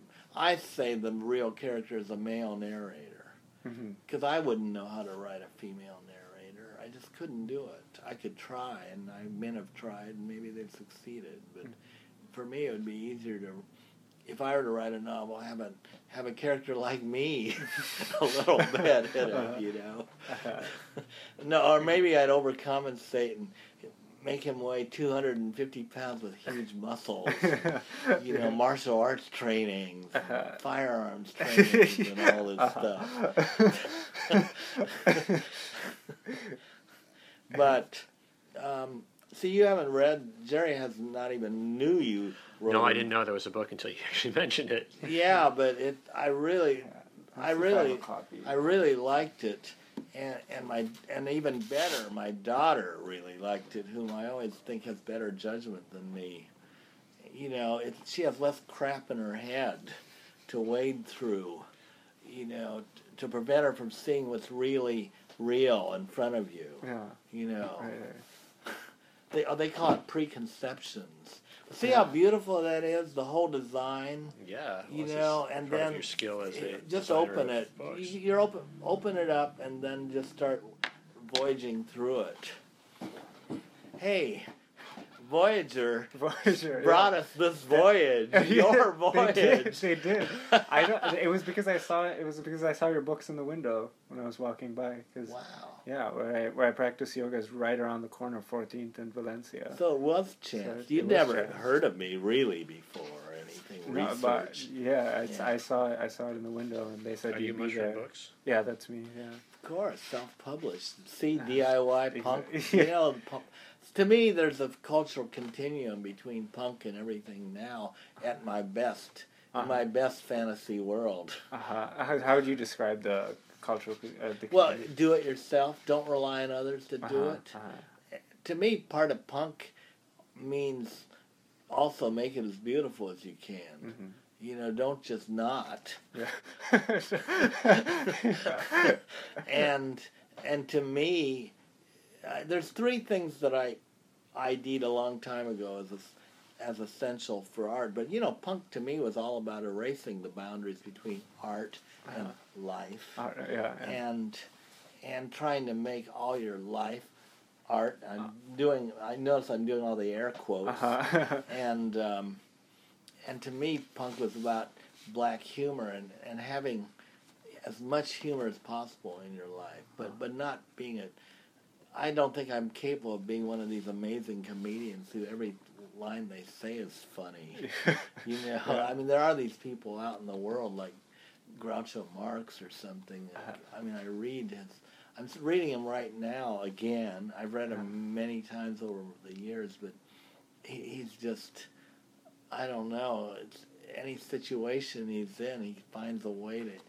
It's dialectics in action to me, because dialectic means as soon as anyone says something, you instantly counter it in a microsecond, and maybe you can utter a humorous response.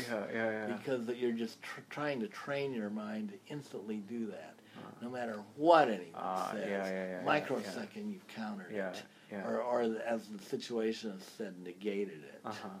But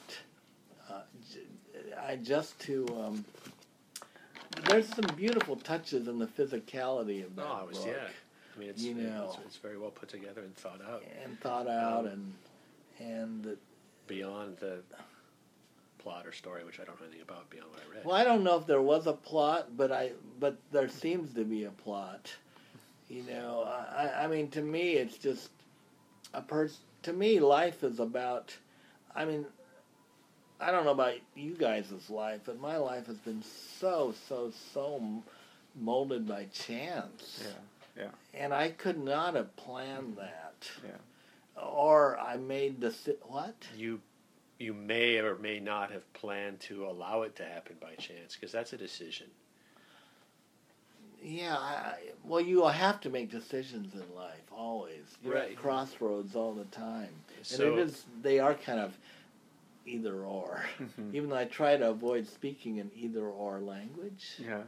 Like, this is good, that's bad. I see. No, there's probably elements of both good and bad in that choice I made. Maybe, you know, or I mean, I just hate either ornesses or yes nos. I just kind of hate these And categories. I hate too. Yeah. I mean, I'm certainly being skeptical, and it's only a few years that I got that phrase, skeptical empiricism, because be skeptical of everything, and you can have a wonderful theory about how Jerry Connolly, am going to put out this record, and it's going to sell a lot of copies, and I'm going to be able to retire. Well, that's something that's just not under your control. Exactly. I mean, when I had my bestseller, I thought no one was going to buy it. I really felt that in earnest and started working like mad on the next one. And I was wrong. I suddenly have to stop everything and start cranking out more and more and more printings. You know. But that was a different time. And that book was Modern Primitives. Modern Primitive. A book that, in a weird way, I'm personally the most estranged from all the books I've ever produced. Because only the people in the know ask me, do you have any tattoos or piercings? And I say no. What was this? What was this book about? Well, it's a book that allegedly, if it didn't, it certainly was a part of the catalyzing of a major body-piercing tattooing movement. Because it starts small and grows. I blame you. Yeah, you saw it probably. You're old enough to have seen it. You have I to remember be when almost 50 to know that. I remember when it came out. See, he knows. I remember when tattoos were scary. I mean, when only the people that had them, there was something wrong with them. Yeah. Or they did them themselves, which is not necessarily, that's a different thing than now. But they were like jailhouse tattoos. Yeah. Now it's, I don't have any tattoos, and I'm very proud of it because I don't really see the point. No, it's, to me, one word, narcissism. I'm against it. But I don't want to say, oh, look how beautiful my arm looks with that. I don't want to even go near there. I'm anti-narcissist. But I'm glad to know you don't have one or you don't have one. And I asked my daughter to please not get one. See, that's rough. And you got to use reverse psychology on her because she's going to want to get one because her dad's saying not to. Well, no, I don't know if I said that or not. So, Valentine, get a tattoo. I think it would look good. No, I never said that either. I try never to even let her. Well, she must have looked at the book, but many of my books. So many of my books are really inappropriate for younger people, and yet I'm raising a child. What? Do you have to hide them? No, I can't. They're on the shelf. Yeah. I have to send them out. Yeah. That sends another message too if you're hiding them. Yeah, yeah. Whatever. Remember, the rural children don't learn from what you say. They imitate what you do. You know. I can see that. Yeah. So, I was proud of saying, a little too proud of saying, my daughter has never seen either my wife or me come in the house, turn on the TV, and sit down and watch it. Mm-hmm. I mean, I'm against that. Yeah. But she has seen us read probably hundreds, if not thousands, of books for extended times. And because I'm a huge fan of concentration. Yeah. I think it's a virtue. Yeah. Yeah. Just to be able to concentrate and read a book for 8 hours, almost, without getting up and finishing. But see, you've embarked on an adventure with this new companion that's doing everything possible to take away your powers of concentration. Absolutely, the iPhone, and it's the most powerful weapon ever invented. If we were in an information war or a lifestyle war or virtuality versus reality war, which indeed we are, all of that. Mm-hmm. I know. We'll see. I'd like to write my own ethics book on how to deal with this based on my personal, rather late experiencing of it. Yeah. And you guys are just a million years ahead of me as far as, quote, tech goes in doing this stuff. But anyway, he wrote a book which I just read in 2 days or something.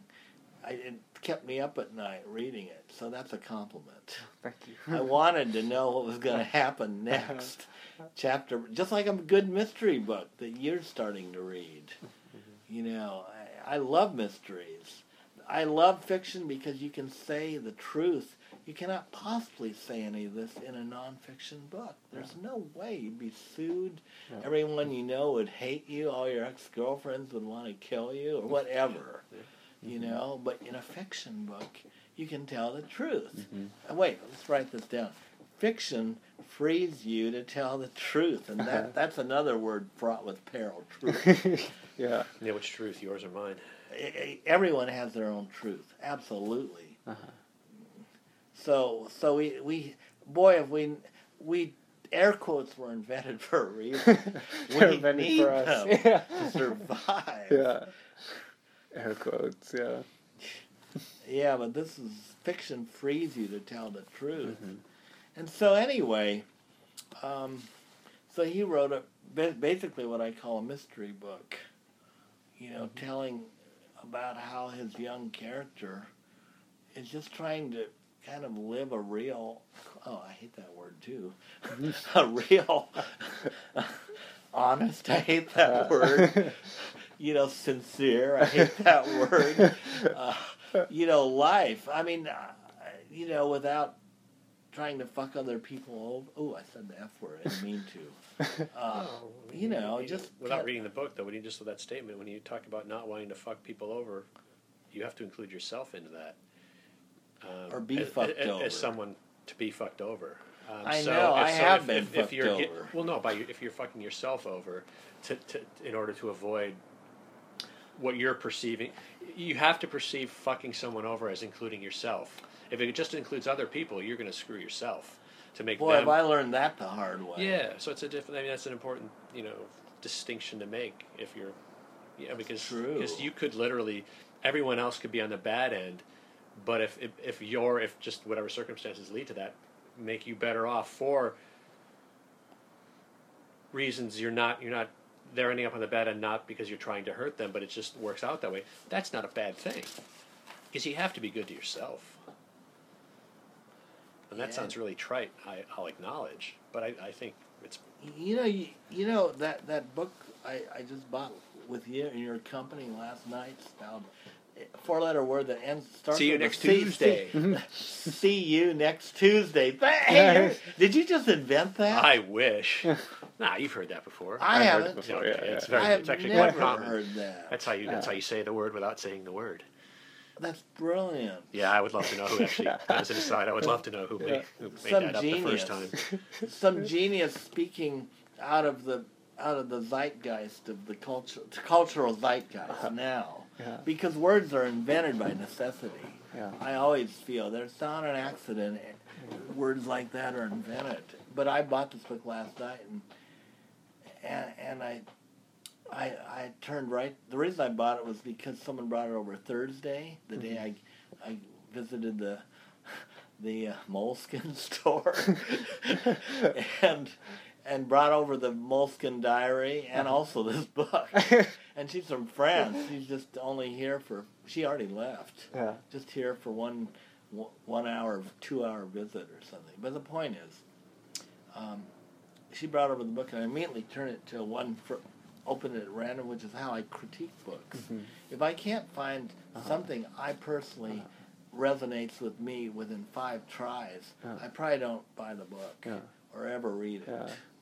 And they have to be totally random. Yeah, I do that too. Open a random page and read a few sentences. Yeah. I'm not the only one. I'm not logical. I don't read. I'll read the back cover first, then I'll read the introduction. I'm sorry. I wish I could communicate to readers why I liked your book, and especially, more importantly, why my 20-year-old daughter liked your book so much. Because if I can communicate that, then maybe someone would actually have the curiosity and the drive to find the book. Which is, there's a million things, competing for all of our attention now, and especially our very limited wallets from some of us. Yeah. And I said, this is one of the only books I have read which I think captures the zeitgeist of living now. 2016, post-internet connected to the iPhone post, because I just think things are really weird now socially, and it's happened because of this new ecosystem that's kind of taken over the formal reality-only ecosystem that I lived in. I mean, sure, I would always get media from magazines, and sure, I'd go to a movie. I never watched television, but I know television probably started this whole thing of people living unreal lives because they're watching TV, 16 hours a day. The housewives sitting at home, for example, that we've attacked. And it's just, I think here's what I don't like. I think human relationships have changed to right now in ways that I highly question, such as me meeting someone who's like 50 years old, a woman who's with her husband. Oh yeah, this is my husband. I mean, this is a woman I've known for 20 to 30 years. Oh, here's my husband. How did you meet? We met on the internet. I don't know. That causes me a little bit of unease. I don't know why. An internet dating site. I guess. I mean, there's no one in your life now that you're friends with that you did not meet on the internet. I mean, do you have any friends that you met on the internet? I've got a couple. They're really? Just friends. Yeah. That I just started. James, the drummer for Total Control. You met his buddy Mikey, but I mean, he started writing me in 2006 about bands and trying to get me to do a record, and I never did, but we kept in touch, and then I finally met him in 2010 at the Eagle Tavern, and we're friends, and I mean, he stays with me when when I lived here. He stayed with me when he'd come to town on tour. He flew out here last July for my 50th birthday. Wow. Before their United States tour. But yeah, we literally met on the internet. So yeah, it happens. And so if you can have a relationship, like a romantic relationship, I don't find that hard to believe.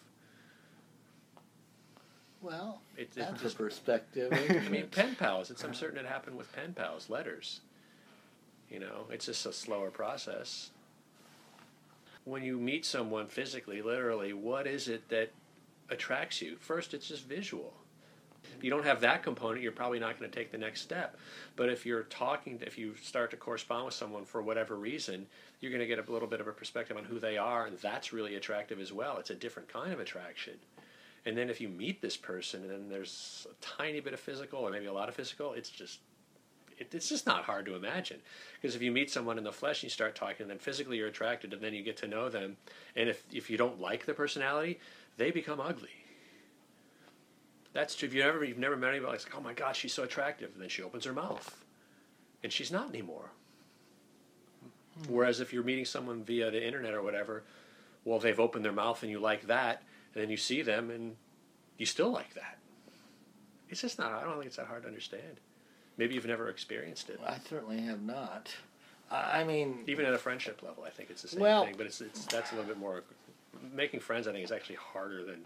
Well, I suppose I have experienced it in the sense that every intern I've had wrote me on email first and asked if they could intern, and then they did, and then you get to meet them. That's kind of the same thing. It's more, I guess, it's more of a transaction based, because they're looking to, I guess, essentially purchase something, your time and a skill set, an education. There's something more overt about that. Well, but again, it's the same kind. It's the same kind of. But it's the same. Well, it's friendship, though. Mutual aid, because you're looking for companionship, comfort, growth, whatever you're looking for a friendship. It's kind of the same thing if you break it down, to an emotional level.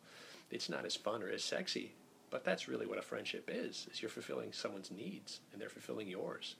It's not that interesting to talk about it at that level, I would suspect, but isn't that the same concept? I try to go beyond.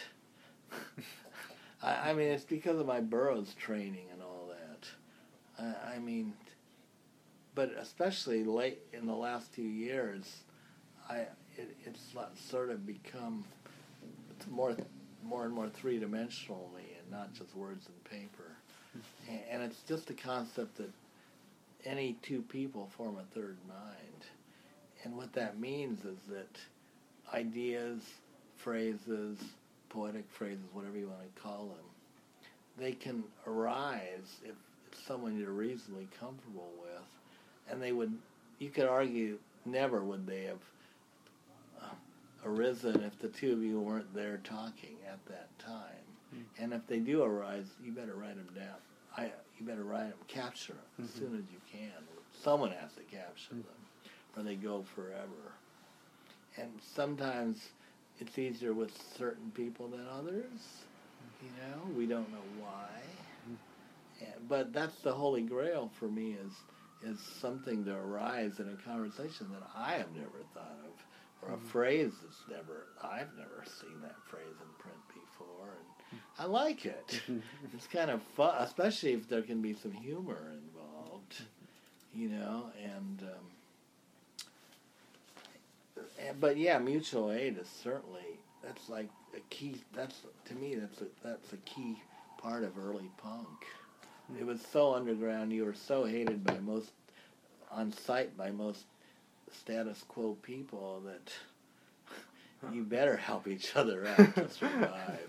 Well, to your point earlier this morning, talking with Lewis about, we were talking about underground, and is there really an underground culture, and part of Vale's perspective, and correct me if I get this wrong, part of Vale's perspective was that the early punk years and that type of underground was not really so localized, but it was more broad, and it was worldwide, global. And to that point, I think there's a certain element of truth to that, because my experience in the late 70s and early 80s growing up with what was happening with punk rock is I would hang around with my brother, who was a year and a half older than me, and he had a mohawk. This is in 1980, and we'd go to a mall, and people would chase him through the mall like jocks, big, dumb guys, and they'd call him faggot. But this is the best one. They yelled Devo at him, because everyone assumed that punk rock and new wave, everyone liked Devo. But the thing about that is I grew up in suburban Detroit. I have friends who are I'm 50, about my age, who over the years that I've met out here, that grew up in LA or grew up in Montana or grew up in Chicago, we didn't know each other until we met here in San Francisco. But they were all chased and called Devo and faggot as well. And I'll tell you the order, because I lived through it. At least in San Francisco, people from cars, wherever, they'd call you fag. And only later did they call you Devo. But then, I don't know if they ever called us punk much. Oh no, I never know. No, Devo. It was fag and Devo. You nailed nailed it. Devo. See, that's authentic. Because that's what I experienced. I remember even in 1980 going to see Gary Newman in Two Boy Army at Royal Oak Music Theater. I was 14. And my parents dropped us off around the corner because my brother and I didn't want to have other people see us get dropped off by our parents. And, we were walking to the show. We were just dressed like normal kids. But, people were driving by this theater yelling faggot and things like that, and to other people who were clearly dressed up weird. This is the first time I ever saw two men kiss in the bathroom, two guys snorting coke on the counter. I was 14. I didn't know. None of this I didn't know what the hell it was. But I just thought it was weird. But at the same time, it didn't make me, even these two gay guys who, I guess literally I could have called them the awful word faggot, and it would have been literally, a crass way of saying the truth. But it never occurred to me to even do that. But I wouldn't think because they were dressed weird, and they were, that wouldn't have occurred to call them a faggot. But apparently that's, again, wasn't my perspective. And then the Devo thing was just, they had seen probably Devo on Saturday Night Live. Yeah.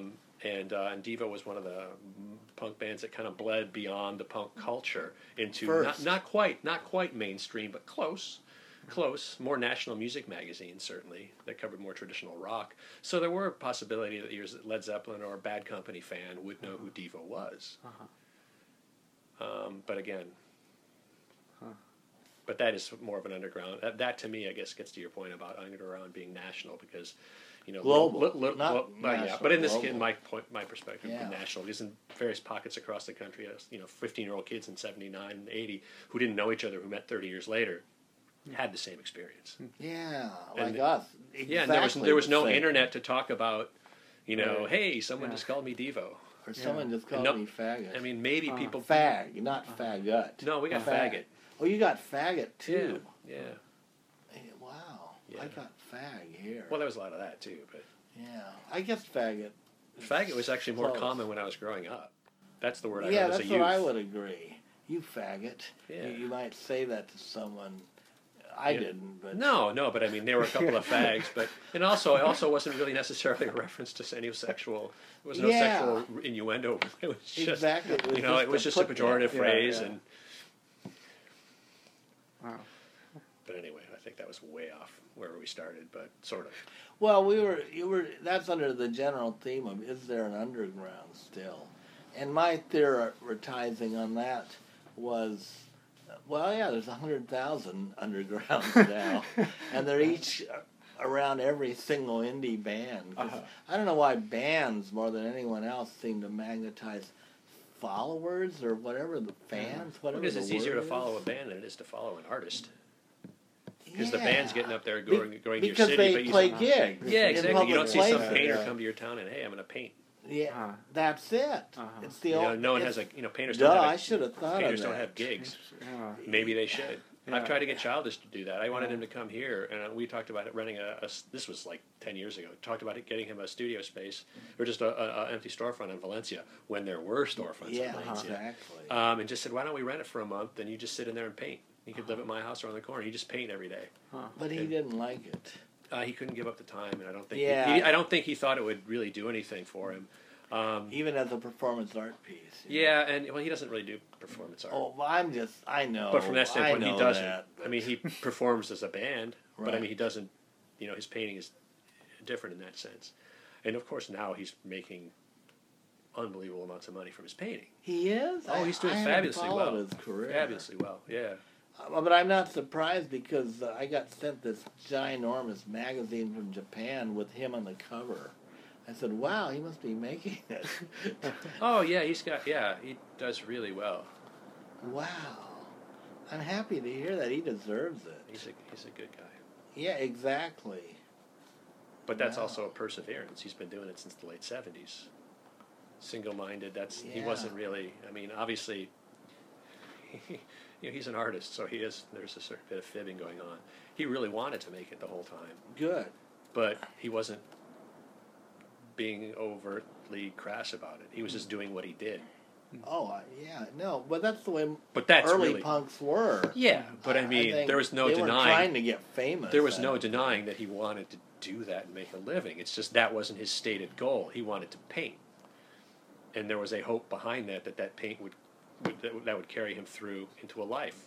think. Yeah. That's approaching the same thing as being so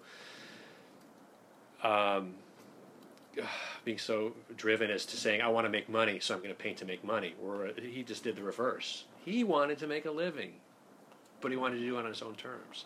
Well, And we that's all hard. do. But that's discipline. That's hard. Hey, I guess I'm the same way then. Either that or it's crazy, and it probably is a little bit of both. I mean, let's put it another way. I certainly wanted to survive, Yeah, but I don't know. I remember one of my early role models was my beatnik uncle, who I thought was a talented painter but never painted, which is a little disappointing. Because he had this one painting on his mantelpiece when I would live with him on Trail Hill when I was really young. And I thought, wow, that's a pretty clever painting. Through all this abstract, whatever it is, there's a naked woman in back. But it took you a minute or two to see it, for me at least. Like it took me days to see that. But yeah, so why did I think you were one of the only people I'd read to capture the zeitgeist of the time, but yet there's a lot of people doing that, but I don't like what they write. I mean, I've dipped into them, and it's just too much of a downer for me, too depressing. Somehow your book seems to give some hope, but I don't know why. Because I don't like to be left with a feeling of despair after reading a fictional narrative in which you try very hard to become that person who's narrating the book. You're trying to inhabit their body, looking at the world through their eyes. It's a temporary identity switch you're encountering, or you're voluntarily entering in to. I think we all want to look at life through someone else's eyes. Yeah. At least it's like we're in a prison. Yeah. And the only way, our only way of looking out of the world is through our eyes, and we want to somehow escape that prison temporarily. Well, that's what stories give us, like any kind of fictional story. They do. Or even nonfiction sometimes. Yeah, they do. Yeah. But I know why. I sense a philosophy of nihilism in a lot of, I hate to call it young fiction I've read, but, I don't want to read David Foster Wallace because his philosophy of life, it saturates his fiction, and he committed suicide. I don't want to commit suicide. Therefore, maybe I won't read his book. And yet my daughter read his book in entirety and loved it, and still, I guess she still does. That huge book he wrote that made him world famous. Infinite Jest. Infinite Jest. Yeah, I didn't read it. I couldn't. I went right, but I did read it. I started it, I couldn't either. But I read a few pages right in the middle. Maybe my daughter suggested it, that kind of amused me. I don't know, dealing with some professor inviting him to dinner or something at his house. I don't know. It was just something that I could relate to. Yeah. That was sort of amusing. Yeah. But, I hate to say it, but there's a certain amount of hurt and pain in your male narrator. And not what I would call bafflement, but the narrator just keeps going, in some kind of undaunted way.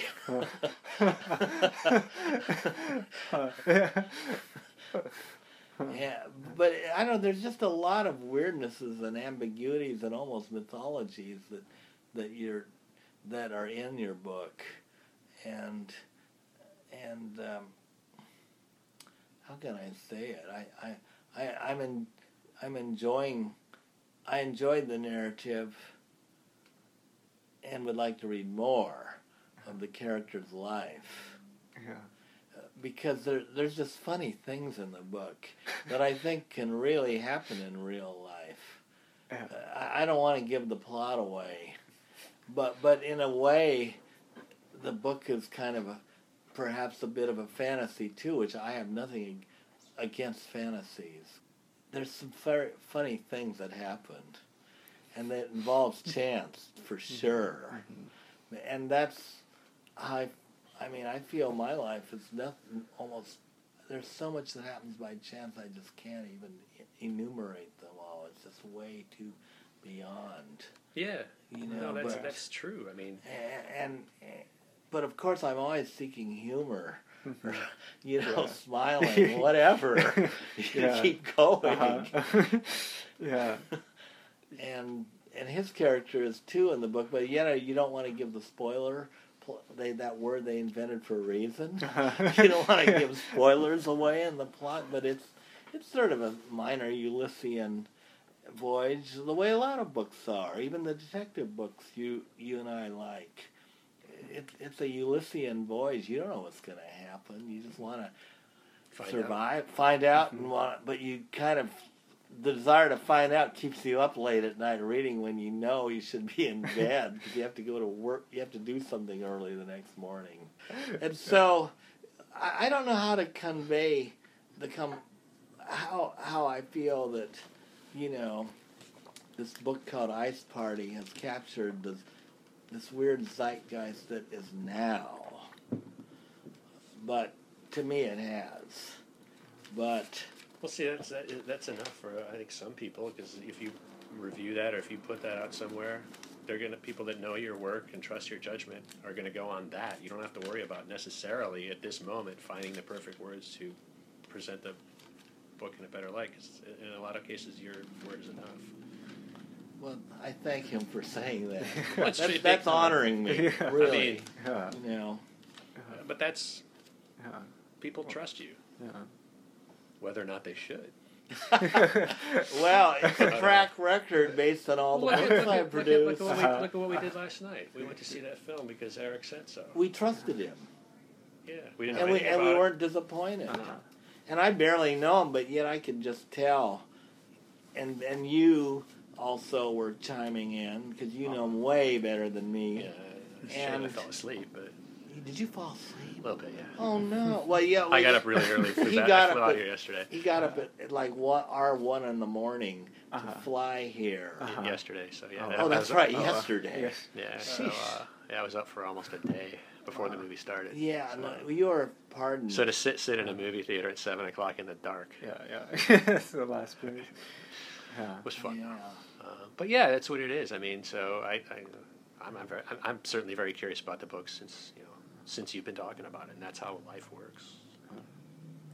And it looks great. I mean, to me, that's you mentioned earlier that I didn't get to say this, but I do buy books still because I think they look cool. Yeah. Okay, Yeah, because yeah. and I I mean, think it looks so nice.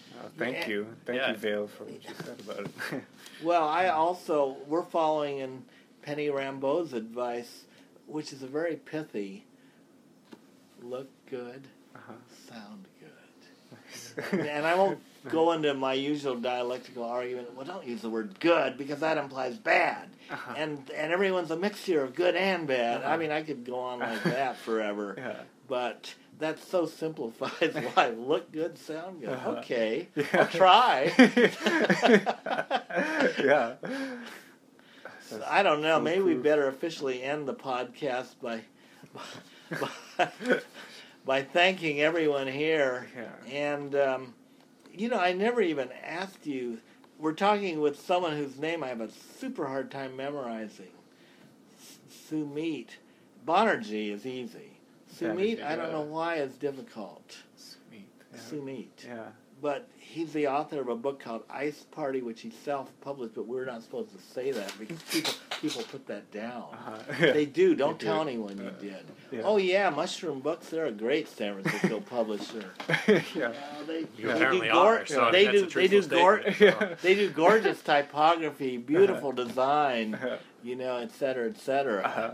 And then we're also talking with Jerry Connolly, who lived there 17 years and moved away to Michigan 2 years to care after elderly parents. That's one motive, but he'd also Thank you for saying it that way. run several record labels and knows that pretty encyclopedically a lot about independently produced music, which is dear to my heart. Yeah. The idea of independently produced music, at least, Yeah. and then, we encourage independent culture Uh-huh. creation, Yeah. I believe in that too. not Yeah. corporate. Yeah. And yet, I'm not saying I'm so proud and pure and wonderful, because I suppose if someone offered me a big corporate publishing deal, I'd just grab it. So I'm not, I don't trust myself either. Uh-huh. So we've come to the end of the research podcast, and, thank you for listening, and we hope you'll tune in again.